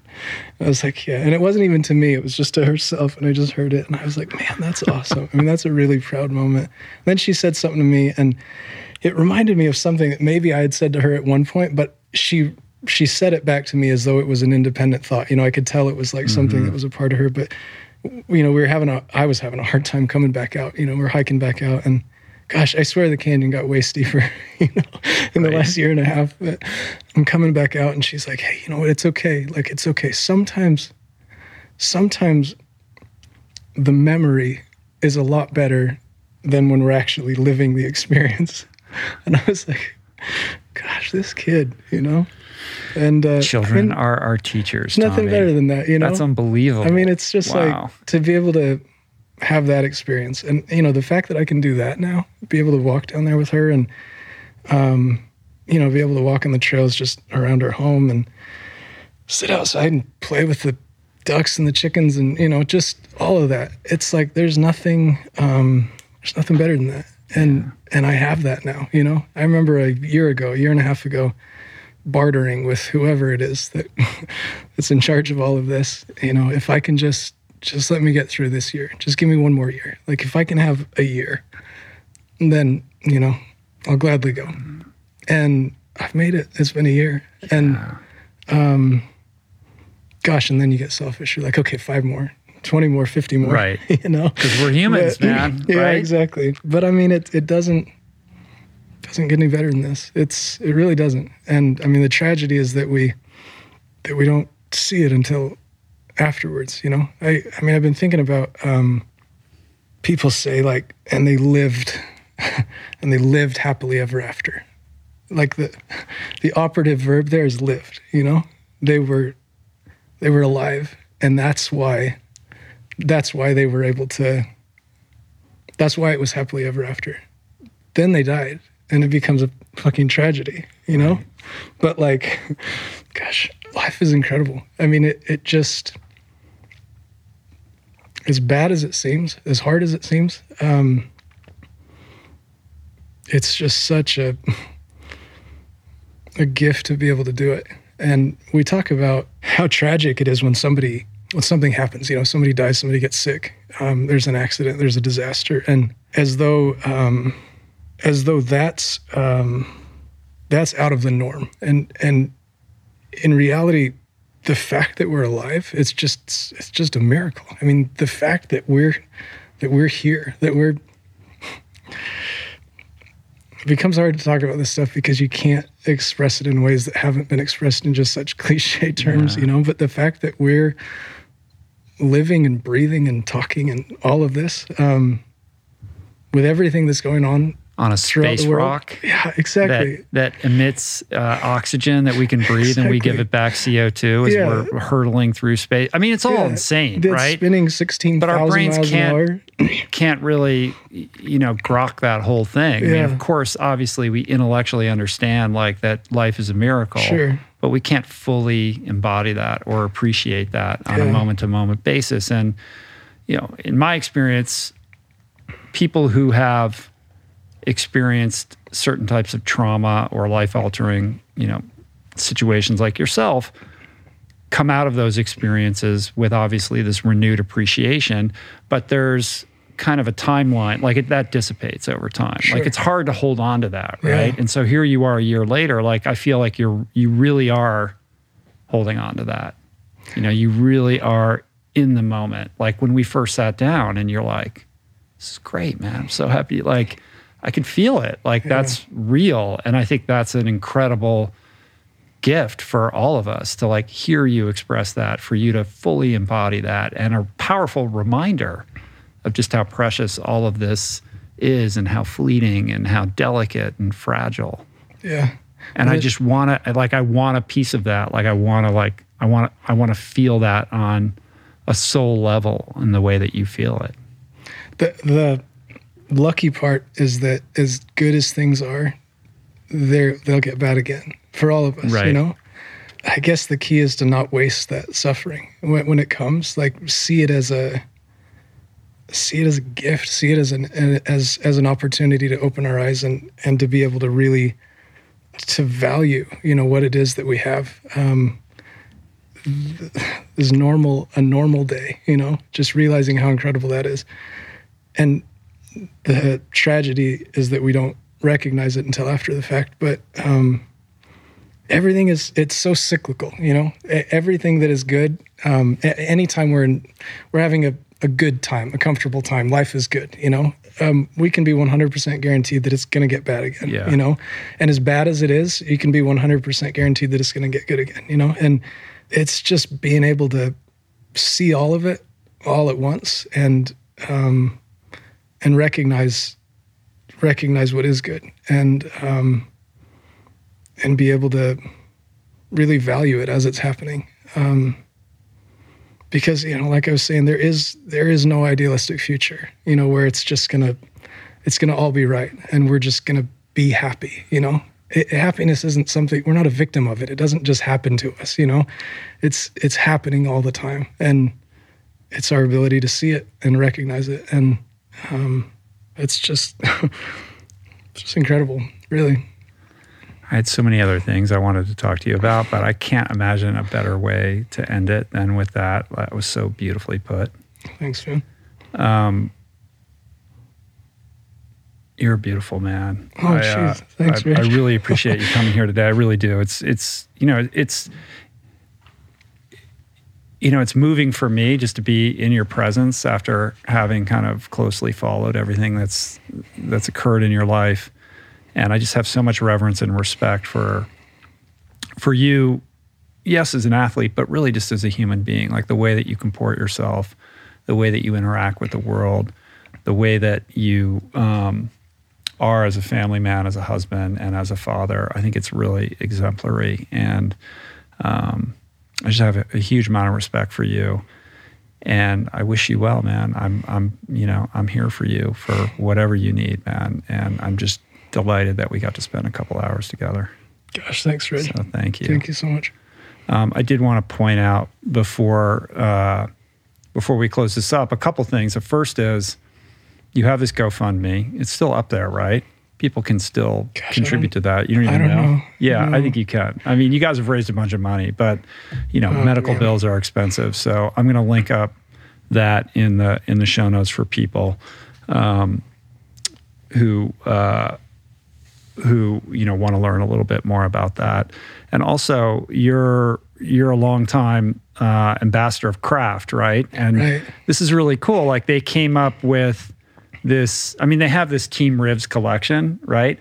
But inspired by your experience, they've decided to provide the U.S. a discount on their gear until the U.S. gets universal health care.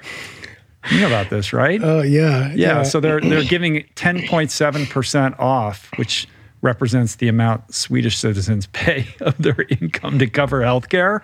Yeah, which I thought was really cool and clever. I think that was a recent announcement, right? Yeah, just a couple of days ago. Yeah, they're an incredible company. It's been us Swedes just do everything better, It's a Swedish company, been around since the 1970s. They started with creating ski gear for cross country skiing, and then got into cycling and getting into running, and just having the chance to work with them, and they've been, I started to work with them, and we started to, collaborate on creating a shoe and creating some gear, and it was right after I started with them that I got sick, and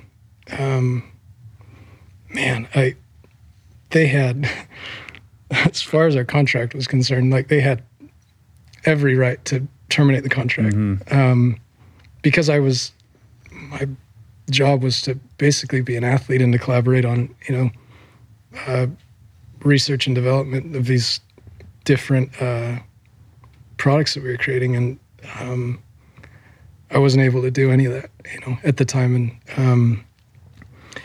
And they, not just stayed with me, but like doubled down and supported me and my family, and have gone on to create, this entire line of clothing, and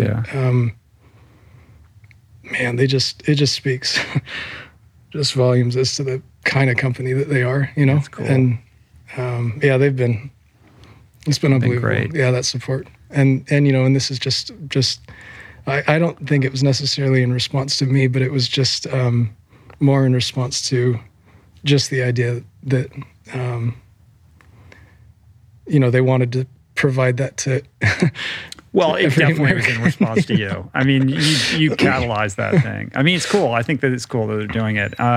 Also, I should point out for all you iFit people, you've got like a ton of stuff on the iFit platform, right? You've gone all over the world, like running all over the place. So there's all kinds of content on that platform. So. Yeah, I had an opportunity to do that for a lot of years before I got sick, and we've got. There's a lot of stuff out there. Yeah, right. It's been a really cool experience to be able to do that, and and that was something that kind of took off when I was asleep too. That just the support that came together from iFit and from that community that's been just mind blowing, honestly. Yeah. It's been really appreciated. Yeah, cool, man. We'll come back and share with me some more. All right, Will you do that? Yeah. Cool. Absolutely. Everybody should definitely check out Tommy on Instagram as well, @Tommy_Rivs. And anything else before we sign off here? Oh, just, man, I just thank you to everybody for all of this. I wish I had better words and bigger words, but, just to express. It was beautiful, man. All love, brother. Yeah. All love. Thank you, Rich. All right. Talk again soon. Peace. Plants.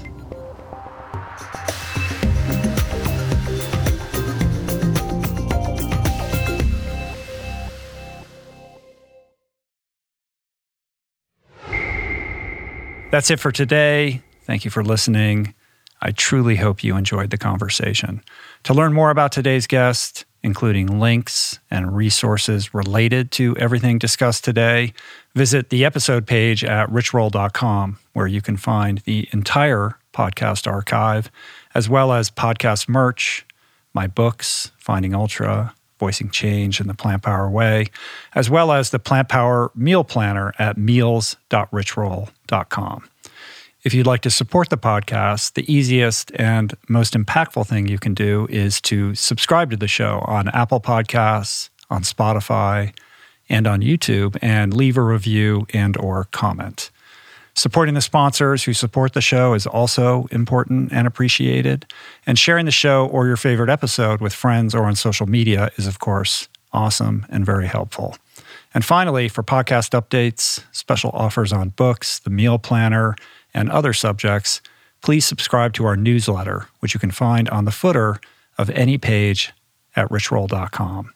Today's show was produced and engineered by Jason Camiolo, with additional audio engineering by Cale Curtis.